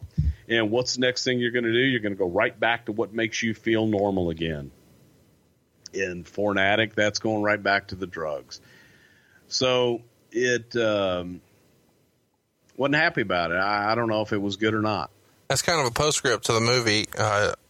Barry says that Jake went to jail for child support, and he didn't see or speak to this daughter before the movie was released. So from the time it was shot until here, he hadn't seen her in 4 years prior to this, and then he didn't see her again before the movie came out. As far as I know, everybody's talking now. Everybody's on good terms. He's made inroads and patched everything up and gotten his life back on track. And a lot of that he owes to DDP. I mean, he's a WWE Hall of Famer now. Good dude, doing the spoken word comedy club tour. He's done some podcast stuff. He's a nice guy. He's very entertaining. He is exactly as you would hope he is. So if you get an opportunity to see him, you should go out of your way to see him. But we're certainly seeing him maybe at one of his lowest points here. And in an interview with Rob Feinstein on RF Video, he said something like, talking about Barry, he knows what he did. It was bullshit. I haven't watched it. I was set up on that thing. And he doesn't think it affected his career. He said, I'm the only one who ever affected my career. Do you think this affected people's willingness to book him, or it's the wrestling business, they'll always take a chance? Well, they'll always take a chance. I think that if anything, it might have got him more bookings. I don't think it hurt his bookings. The only thing that's going to hurt Jake's bookings is Jake. So when he talks about looking in the mirror, that's what it is. He doesn't have the movie or Barry Blaustein or anybody else to blame for that. But as you say, he's turned everything around and done, made a comeback. So I choose to view that end of it, but I don't know what they did. So I kind of feel a little bit for Jake, knowing sometimes what they do. It did make me sad, seeing his daughter here and only being with her for a few minutes and then kind of them going their separate ways. It's sad. It's a sad story, but that's what Hollywood wants. Yeah, it's not the glowing review of wrestling that a lot of people would want. They would only want you to see the good stuff, the pretty stuff, and that's not all you see. That's unfortunate, but it is what it is. Supposedly, Barry says that Linda McMahon was fired up after screening the movie. She says she didn't think that it captured the fun the wrestlers had or paint the full picture and show it all. And according to Barry, he turned to Linda and said something like, Linda, you're right. I didn't capture it all. I didn't show the sexism. I didn't show the drug taking. I didn't show all this. I have all the footage. So if you want me to put all that in, I'll put that in. Did Barry come off like a dick with that comment? What companies would you want to work for? Just Capital is a nonprofit that tracks which companies are a force for good. Companies like Bank of America, which just earned the prestigious Just Capital 2024 seal. Bank of America is ranked #1 in the banking industry and #1 for their ongoing commitment to workers, offering best-in-class benefits, including a minimum wage of $25 an hour by 2025. Visit justcapital.com to learn how a just business is a better business. Furnished by Just Capital. Welcome to Talkville, the ultimate Smallville rewatch podcast. Title Transference aired October 27, 2004. Director James Marshall, writers Todd Slavkin, Darren Swimmer. I really like this episode, and I'm surprised that you don't like it as much as you thought you did. I actually respect your opinion more than I respect my own in general. When you say things are good and I check them out, they are. Jump in now or catch up on any of the past seasons of Talkville on YouTube or wherever you listen. I think so. Yeah. You want to talk about Hollywood? You want to throw that right back on them? You can do the same thing. So if you want to present a story and an uplifting story, there is one to be presented there as well. And that's what we want. We want to present our business in the most positive light we can. Did you know when you guys were letting him shoot footage for y'all, he was also following Jake around? No, we didn't. Blaustein said that a couple of days after screening the movie, Vince called him and said that he enjoyed working with him and he thinks the movie is good, but he's going to do everything in his power to stop it from being seen. And Vince tells Blaustein it wasn't personal. And Barry told Vince he would attack back just as hard, and it's also not personal. And that's what led to the movie being marketed and advertised as, quote, the film Vince McMahon doesn't want you to see.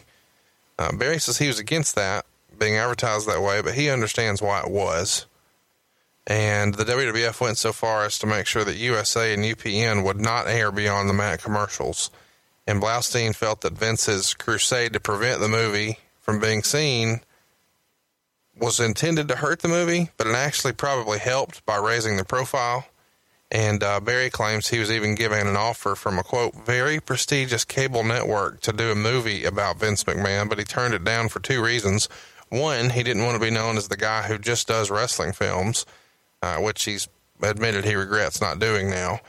And secondly, he says he knew a lot of private information about Vince that was told to him in confidence, and it would be scummy to do a film based on information that was told to him in confidence.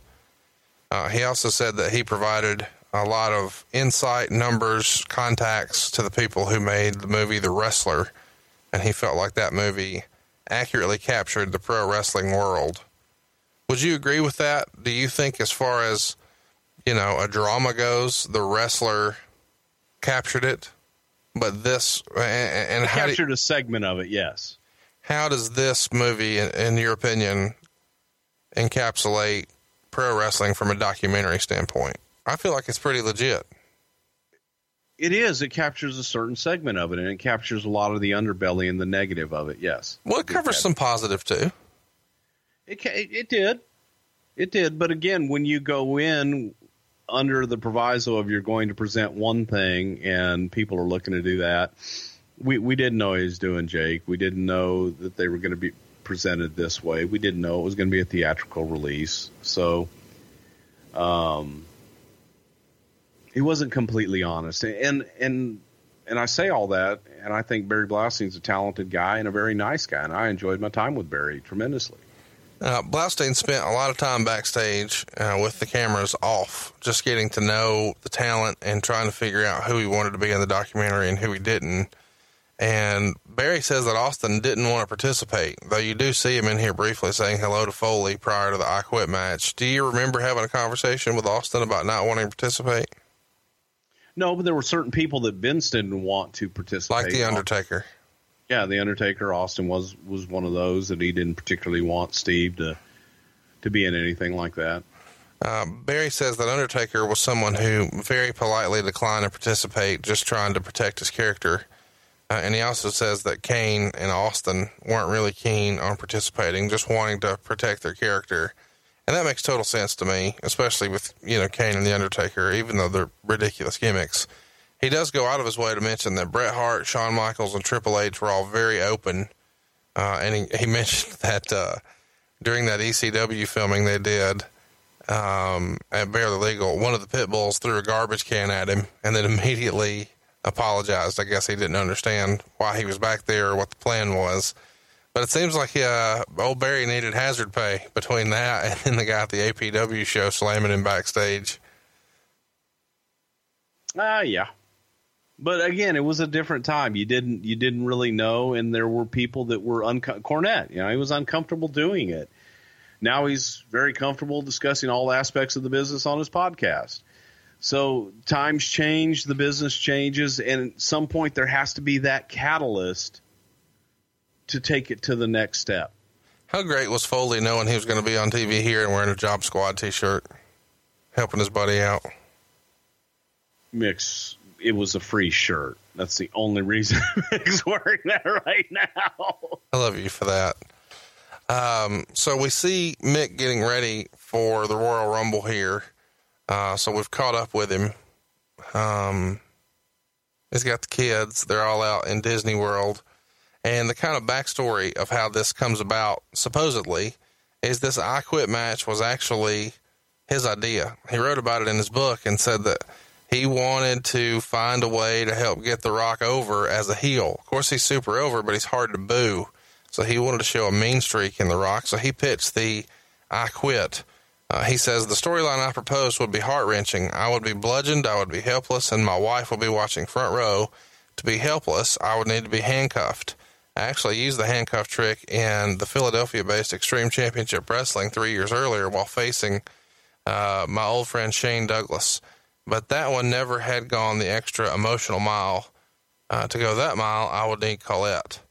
And supposedly when he pitches this to Vince, and there you are, talking with The Rock and Mick. When he pitches this to Vince, Vince asks, "Are you sure you'd be willing to do this?" And he said, yeah, this would be the heaviest angle we've ever done. And he knew that would culminate in a series of chair shots to his unprotected skull.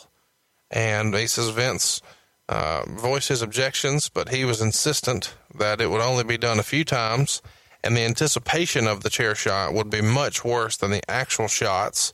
And he could take 2 minutes between each shot, and then the cameras would show Colette crying, and then the cut back to her, and then show her crying, and then the fans would be begging him to quit, and they could build this up.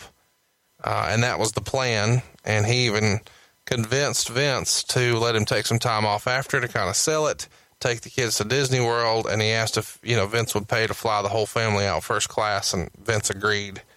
Well, then plans change, as we've learned, and halftime heat becomes a thing. So now this Disney vacation is over until they rearrange it. So now the kids go to Disney first. So Colette is totally in on bringing the kids and doing this crying thing. And Mick says, hey, let's not let the kids watch the match. Let's just, bring them, but not let them actually watch the match. And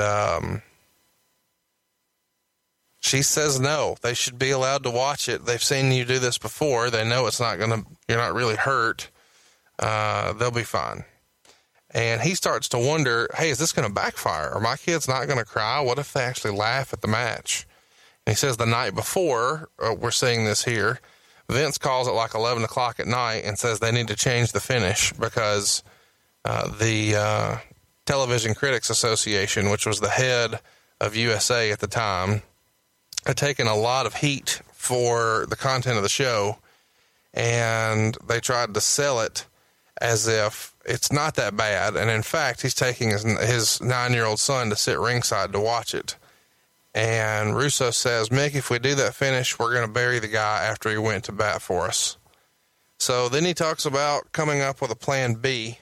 And the idea is going to be, they're going to decide on a number of chair shots, and they agree on 5. And the last one is supposed to be the knockout blow, and it's to the back of the head. And, he says, you know, he vaguely knows how a death row inmate feels now when his number's finally called. He usually couldn't wait to get through the curtain, but on this particular night, he was hoping his music would go on forever. He had this really strange feeling, and he just was not feeling it. And we kind of see him saying goodbye to the family here. They're going to make their way out to the 4th row and then eventually move up to the front row. And we see a young Stephanie on headset there. How weird is it to see Stephanie on a headset? She looks like a teenager here. Yeah, she was quite young. What do you remember about what we're seeing here? We see Mick doing setups to stretch. I never would have imagined we would have seen that. We see The Rock talking to Ed Ferreira, practicing the promo. You know, I remember the controversy with the finish and what have you, and Vince was uncomfortable using the family in our storyline. He just wasn't comfortable with it. And add to that the folks at USA and the folks with the whatever it was, Parent Teacher Council, I don't know, whatever the television critics bullshit. It was a heavy finish. It was emotional. And it's funny to see how this interview is being produced here because there's no script. Hey, there's your cock-a-doodle-doo man. He's not wearing a watch though. No, that would be me. So it's just, it was risky. I mean, it was really risky. Look at that long hair. What's actually going to be? Whose hair? Your long ass hair. Oh, long ass hair. Yeah, I had some hair then. Look at that good looking sumbitch. But there's we didn't think that it was going to be as bad as it was. Terry Taylor at that point, was he being considered an agent? What was his official title? Yeah, I guess he would have been an agent at that point. At this point, Doc Hendricks didn't have near the power and stroke that Duke does in 2017. Was that fair to say? Yeah, he was strictly an on-air talent. Man, you talk about working your way up. That dude has done it. Well, Michael worked his way up by opening his mouth and throwing out really great ideas and working for his shit. So, hats off to him. He had a lot more hair then, too, huh? By the way, backstage here, you know, when he was just in his regular street clothes earlier, just talking on camera, I don't feel like The Rock could have came off any cooler here, talking about him wanting to be booed and being a big piece of shit. He just seems like he gets it. And obviously his promos are just outstanding. And I hadn't seen this era Rock stuff in a long time until I watched this again. It's worth mentioning that Foley wrote in his book that he had never been as nervous as he was this night. And he's so nervous here when he's going out, he misses the 2 arrows where he's supposed to go through. I mean, he's clearly just not thinking. And he says before the match, The Rock came over and talked to the kids before they went outside and asked them about their Disney trip and reassured them that he would never do anything to hurt their dad. And then we get going, and this thing gets out of hand in a hurry. Well, it was a long build for the match, and it was a tremendous build for the match, and the story was great. And I think any other time, many years earlier, this would have been the thing to do. With the family and the kids, the whole 9 yards. But when we got closer to it and thinking about what all this match would entail and just the sheer brutality, using the kids and using Colette was, I don't think we used them at all on the pay-per-view. No, very, very nominal amount. And you can see that there was a change in the decision because, they're not a featured part. I mean, they're briefly shown, but it's not nearly as featured as maybe it would have been without that call from the USA Network. Foley wrote in his book, "It's strange, without the aid of a videotape, I remember almost nothing about the first half of a match and almost everything about the last," which you wouldn't imagine. They're going to do a spot here in a minute where they climb a ladder for no fucking reason whatsoever to a second level and then take a bump. Rock is climbing to get away. And then he takes a bump, Foley does, onto these boxes, and there's an explosion with sparks, and it kills the power. And supposedly, obviously, all the sparks and all that, that's all gimmicked. But there was some sort of electrical situation here that was a shoot. But of course, the power going out was also part of the plan. So if you were curious, yes, that is Gaga, as Bruce likes to say on the show. And supposedly Vince Russo suggests that right here is when they would have Colette just beg him to stop the match. And that was one of the original plan Bs, that they had intended. And Foley said you just couldn't do that. After having seen all the brutality that happened at King of the Ring 98, that one bump, couldn't be the finish. It would make her a heel and it would just kill him. It wouldn't have the effect they wanted. I found it interesting. I didn't remember until I watched this back that the table collapsed when they were going to do the rock bottom spot. Yeah, and here's the best part about that. That was a non-gimmick table. We briefly see The Undertaker in his only thing in the film. He's sitting watching a monitor with Triple H. I mean, he's on there for just a split second. You're going to see a clothesline from The Rock here in a minute. This dislocates, or they didn't show it. That dislocated mixed jaw, and he said that his jaw would dislocate often. You see Jim Ross feeding Michael Cole lines there, and they do a people's elbow on top of the chair on top of Foley's head. Foley turned his head so it wouldn't go into his face, but he said all of a sudden that silly move didn't feel so damn silly when they had the chair there. This chair shot here, he says, is the hardest chair shot he's ever had in his entire life. He never normally sold the first one because he had taken so many, he would shake that one off, but that one took him down to his knees. And, it was supposed to be a minute in between. Instead, it was seconds. And you see the second one there. He says it knocked him off of his knees and onto the ground. But the third one is the hardest chair shot he ever received, even harder than the first one, and sent him down to his back. And it also opened up a cut that he had from several days earlier, but it tripled it in length and depth. So now while they were freaking out about, and there you see the family scurrying away. They've clearly had enough. The kids are screaming. They're done. Dewey's shaking here, and they're taking him out of here. And Foley wrote in his book, once again, I wish I could say my mind was on them, but I was oblivious to everything but the match. If it had been 5 months before I saw Barry's footage of my family, the impact the video had on me made those chair shots seem weak in comparison. He says that he had underestimated the impact. Let's hit pause right here. They're helping him to the back, so let's hit pause. He says he underestimated the impact that the handcuffs would have because it, in his opinion, altered his body's ability to give with the blow and thereby cushion the impact. He says every chair shot hurts, but these were extraordinary.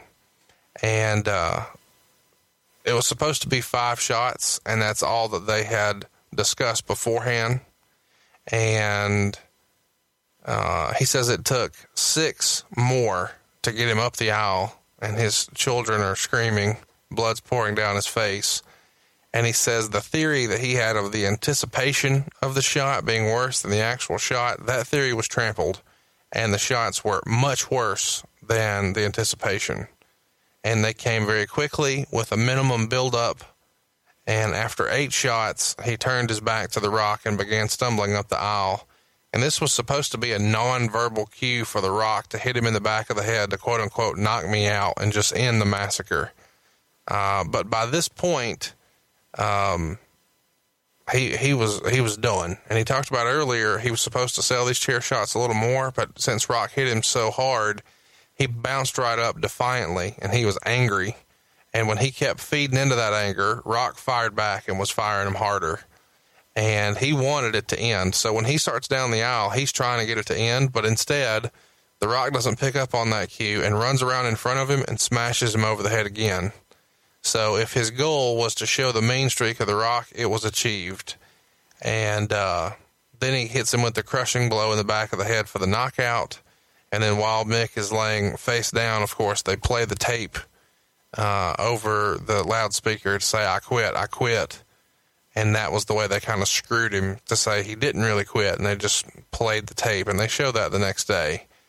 But where we paused right here, we see the guy that most of us know as the WWE doctor or head trainer. What's that guy's name? Francois? Now, he was a fucking Francois Petit. He was, I don't know what the hell he was, but he's not a doctor. Well, let's run through what he is. He was Sub-Zero in Mortal Kombat in 1995. Yeah. How great is that? Did you know that? Yes. I don't know why, but I found that hilarious. Yeah, he's a chiropractor. There you go. So, but you know, you talk about all that stuff, and I'm going to sound like I'm defending Rock here, and I am. But the way Mick did feed into it, and Mick kept feeding into it, whether he's angry or whatever. He's supposed to hit him. Is that as if I'm a heel and the babyface keeps feeding into me after I'm giving you these shots, I'm going to continue to give them to you because I think you want more. If you're feeding me, by God, I'm going to go keep giving it to you. So it was excessive. If they had only done 5 shots, I do believe that this may have even been more impactful. If they had done the 5 shots and Mick sold all 5 of those shots as if they were the most incredible things he had ever been hit with, then I think it would have been more impactful than doing the however many shots that they did do to the head. They were brutal. Brutal. It was painful to watch. And obviously I wouldn't trade places with Mick in a million years. I probably would have been out on the first one. But at some point too, you got to say, okay, Mick, you kept feeding. So I think you're okay. You can't stop the match and say, hey, I'm not okay here. Or because verbally and by your actions, you're telling me you're okay because you keep feeding me. So I think you're okay. I think you want more. Mick wrote in his book, I was disoriented from the blows and had to be helped to the back. But once I was there, my focus returned to where it should have been all along. Where are my kids? I was pointed to them, and as I reached them, the other wrestlers saw me and gave me a standing ovation. I'm okay, I assured Colette, although I probably should have been asking them if they were okay. In my own defense, I must say that they all looked okay, and I had no idea that they had been upset until I saw the footage months later. Colette had taken them away from the ring after the 5th shot, and they had calmed down greatly over the next several minutes. Are you okay? Noelle asked me sweetly as we walked to the dressing room where I had been told the doctor was waiting. It's just a little boo-boo, I assured her, before adding, you can't hurt Daddy. Noelle surveyed the bloody situation before offering her own medical opinion, which turned out to be right on the money. Daddy, that looks like a big boo-boo. It surely was. I looked in the mirror and was not met with the same gash I had tried to repair. He mentioned earlier in the book that he had a gash from the previous match that he didn't go get stitched up. It probably needed 3 or 4 stitches. He instead tried to just glue it. And before he went out, you saw this chiropractor from Mortal Kombat patting him on the face, trying to get it to calm down before he went out. He didn't want it to bleed. That was the plan, for it not to bleed. But, of course, it opened it up. He says, this thing was a 4-inch gully in the hairline on the right side of my head. Sadly, I turned and lay down on the floor to be tended to, while Barry's camera captured the whole gruesome scenario. I guess most children don't have the opportunity to watch their dad get stitched after getting the opportunity to see him get the crap beating out of him. At this point, the Disney trade-off probably didn't seem like such a great deal.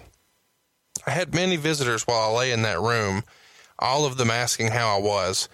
Billy Gunn, who I usually shared only a joking relationship with, was very kind, as was Darren Drozdoff, who offered up this sentiment, you were the fucking man. Droz was paralyzed in a match 10 months later and remains in a wheelchair. Whenever I think of him, I think of that visit to the dressing room.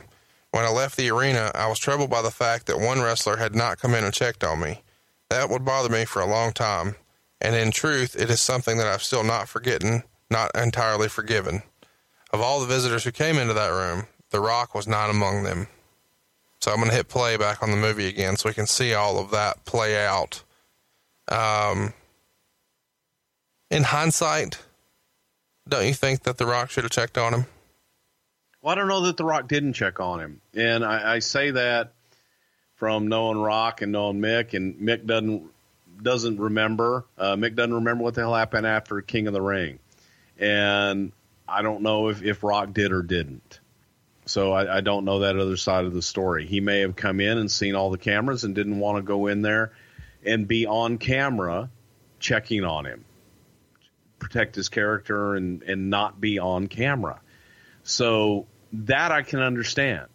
That's the old school in him. Maybe he didn't want to, after that brutal match, go in there and do that. I don't know.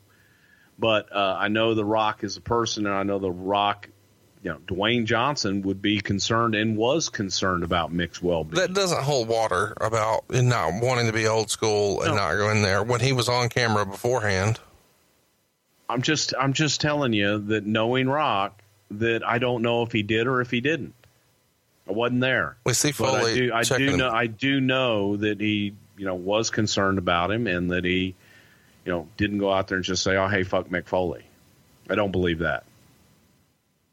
So whatever miscommunication was there, I can't tell you, but I don't know if he did or didn't. I do know, Mick doesn't remember pretty much anything. Look at that. Look at Foley's eyes right there. That's what a concussion looks like right there. Sure it does. That dude's nobody's home right there. As he's laying here and they're working on, wow, it's a goat's vagina on his head. Mick says something like, half of me says, well, why the hell are you doing this? And the other half is saying, this is exactly why you do it. And he makes some sort of comment. You can't have these matches very often. You'd be dead. You can't. He does mention something about Foley or about Rocky. He says, when you have a talent like Rocky, you just trust his judgment. If I saw him now, I'd probably strangle him because he hit me so many damn times. But if you look at that tape, you'd probably say those last couple of shots made it. And then Colette makes a comment. She doesn't know how much more of this she can take. And in a minute, we see Foley visit with Vince. And he says something like, he thinks they touched a lot of people tonight if he does say so himself. And he asks if he thinks he was too bloody tonight. My thing, he says. And Vince makes some sort of passing comment. I'll let you know when I get the feedback. And this is all happening as Vince himself is being stitched up. And Vince asks about Foley if he feels okay. And Mick says something like, for every one person who thinks it was too violent, there are probably 20 who like it. And Vince believes that the character won't die. And when they get the story of how you were screwed, that's show business. And Mick asks if they had fun, and sarcastically, Colette says, so much fun. And then we see the footage of Barry going to visit in Florida and show Mick the family watching the match for the first time. And as he does, Mick says that he felt guilty and that he felt like watching this, that his priorities were out of order and that he was a bad dad and he felt like a bad person. And it turns out maybe he will be the guy known for pulling a sock out of his tights for the next couple of years, because nothing's worth that and he'll never do it again. He wants his family to have the last laugh. And when he was on Steve Austin's podcast and asked about this particular match, he said that by the time he was in the back with his kids, they were just saying boo-boo, and he didn't know how badly they were affected until he saw this tape. But by that point, the kids were already over it. And Austin kind of wondered, were the kids scarred by this, seeing their dad beaten like this? And he said no, that kids are pretty resilient. And Austin kind of laughed and said that was a bullshit standard answer. Do you remember having a conversation with Foley about this specific match and about, the fallout, so to speak, from this? I've had discussions with Mick about, not only this match, but the Hell in a Cell and different matches in general that Mick has done, some of the crazy stuff that he's done. And Mick is a good dad. I do believe that that's how Mick feels, that kids are resilient and that when you explain life to them and you explain things to them in simple terms that they get it. They probably are a lot tougher than we give them credit for. Doesn't make it easy. Not saying it wasn't traumatizing, because that was traumatizing for us to watch. That was brutal. And so, for your child to have to watch that and sit there and go through it, it's a little different, but I do believe that, Mick Foley, the guy that I know, is a good dad, a good husband, and didn't go in with that intent in any way, shape, or form, and probably did feel extremely bad that his kids had to witness that.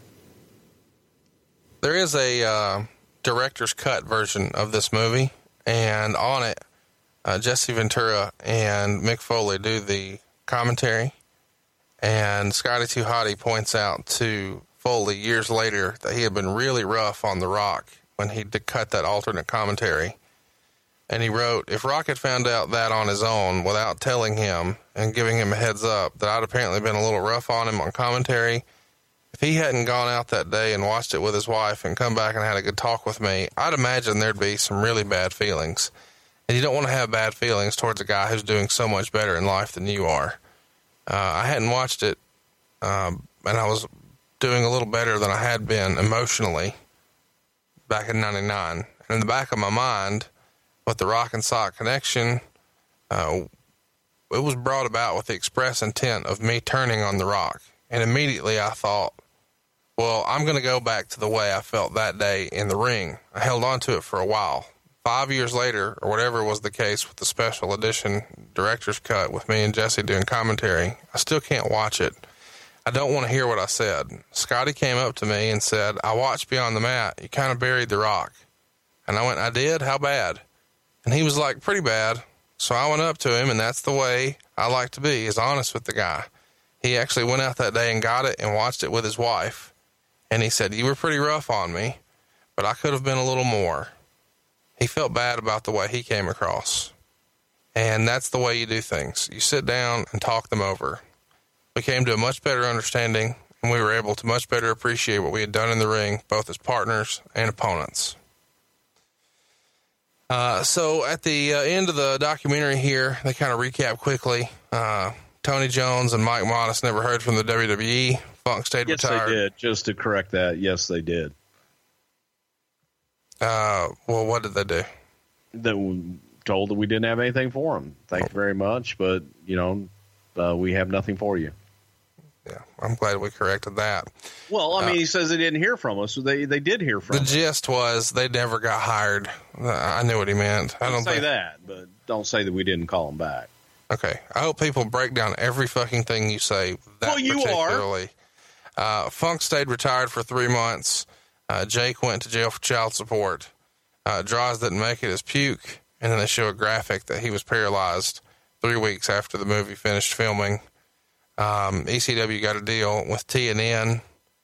Vince issued an IPO for the WWE, became a billionaire, and they kind of recap the different roles that everybody played. And the two that I really like to drill on here with you is they show Vince and they classify him as a showman, and then they show Roland and they classify him as a carny. But he says, for the most part, they're people just like me and you, except they're really different. That sums up professional wrestlers. Wouldn't you agree?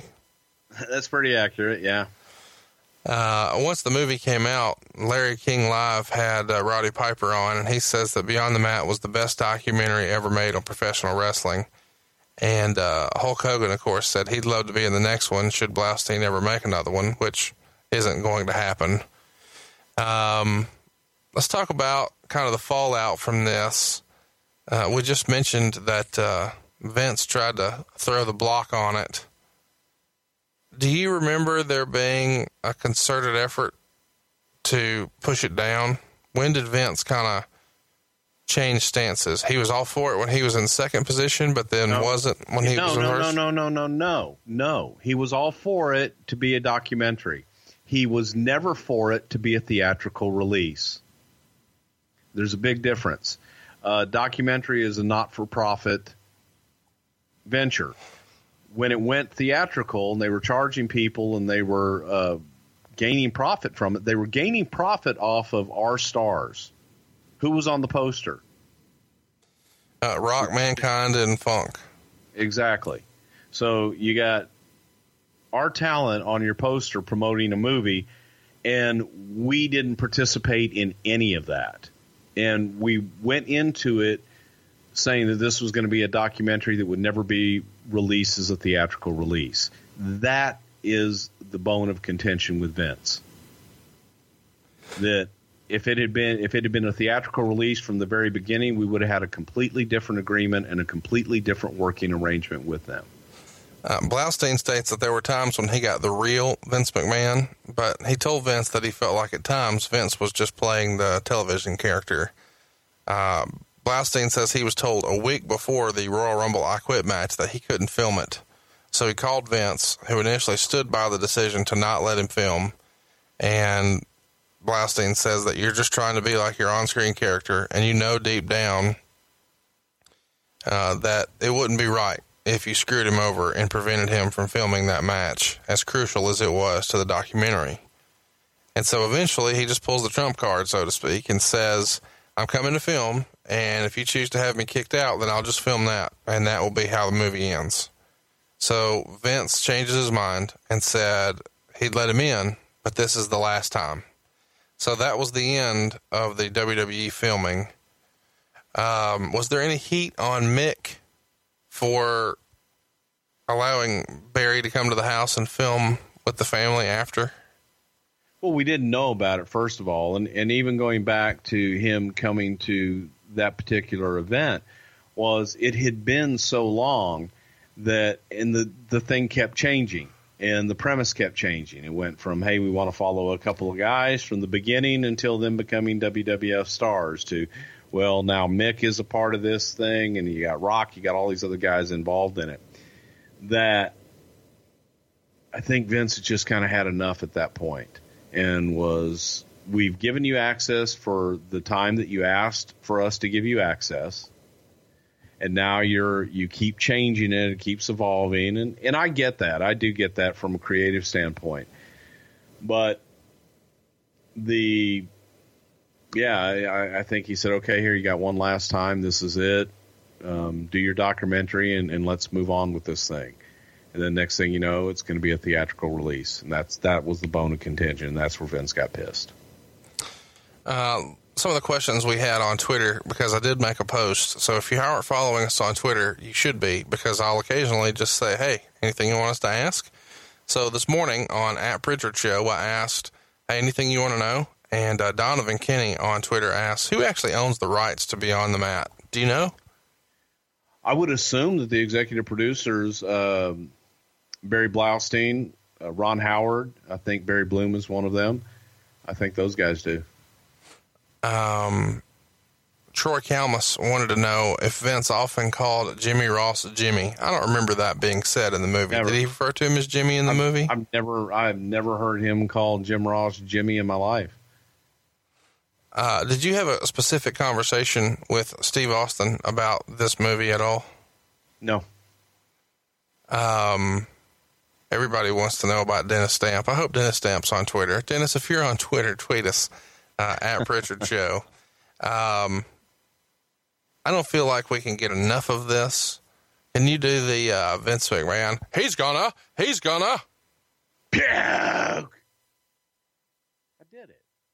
Okay. Well, people. He's gonna puke. He's gonna puke. He's gonna puke.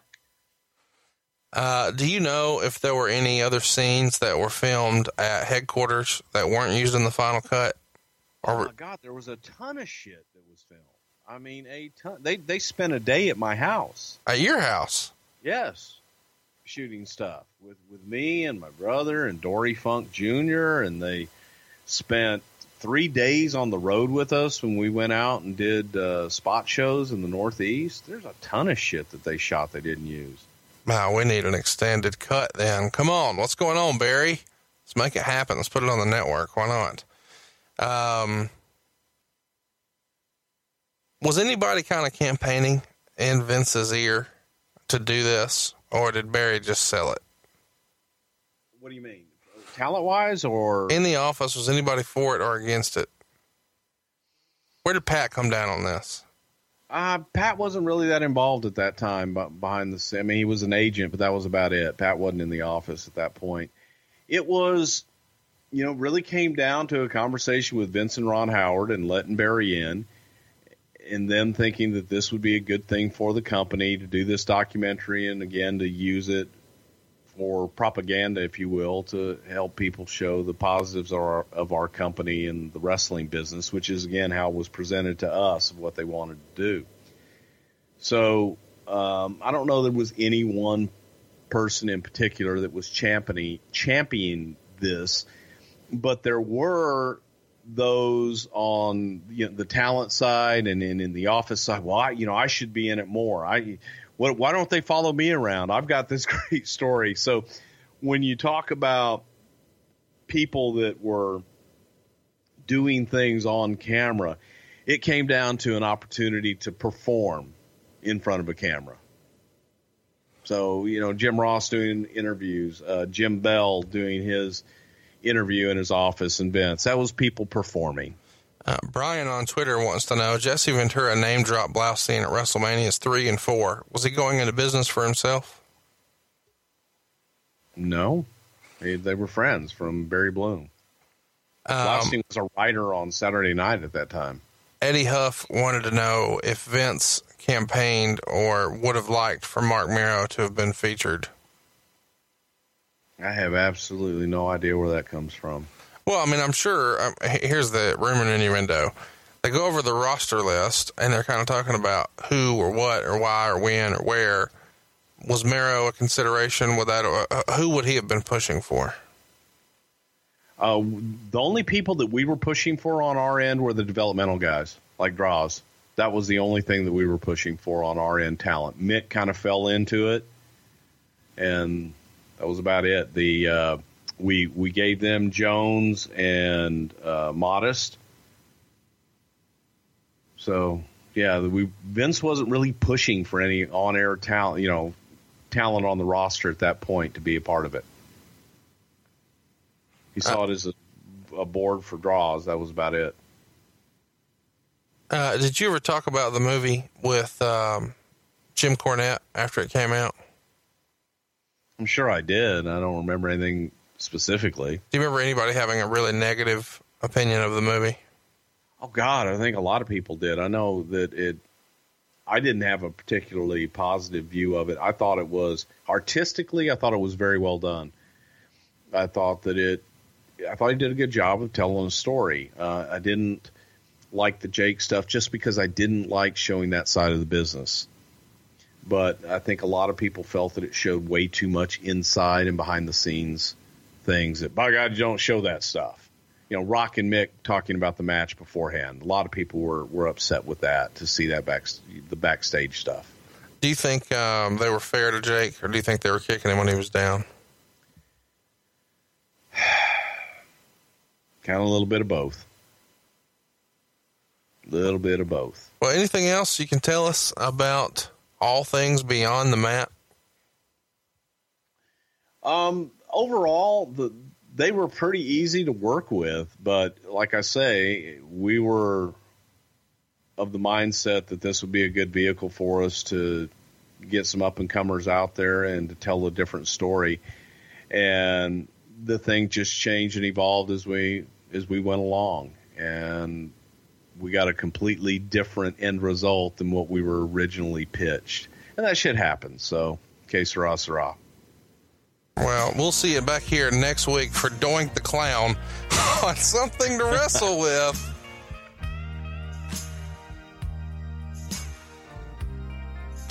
Bruce Pritchard. God damn, do it with a little impact next time. Get a pop out of the damn thing.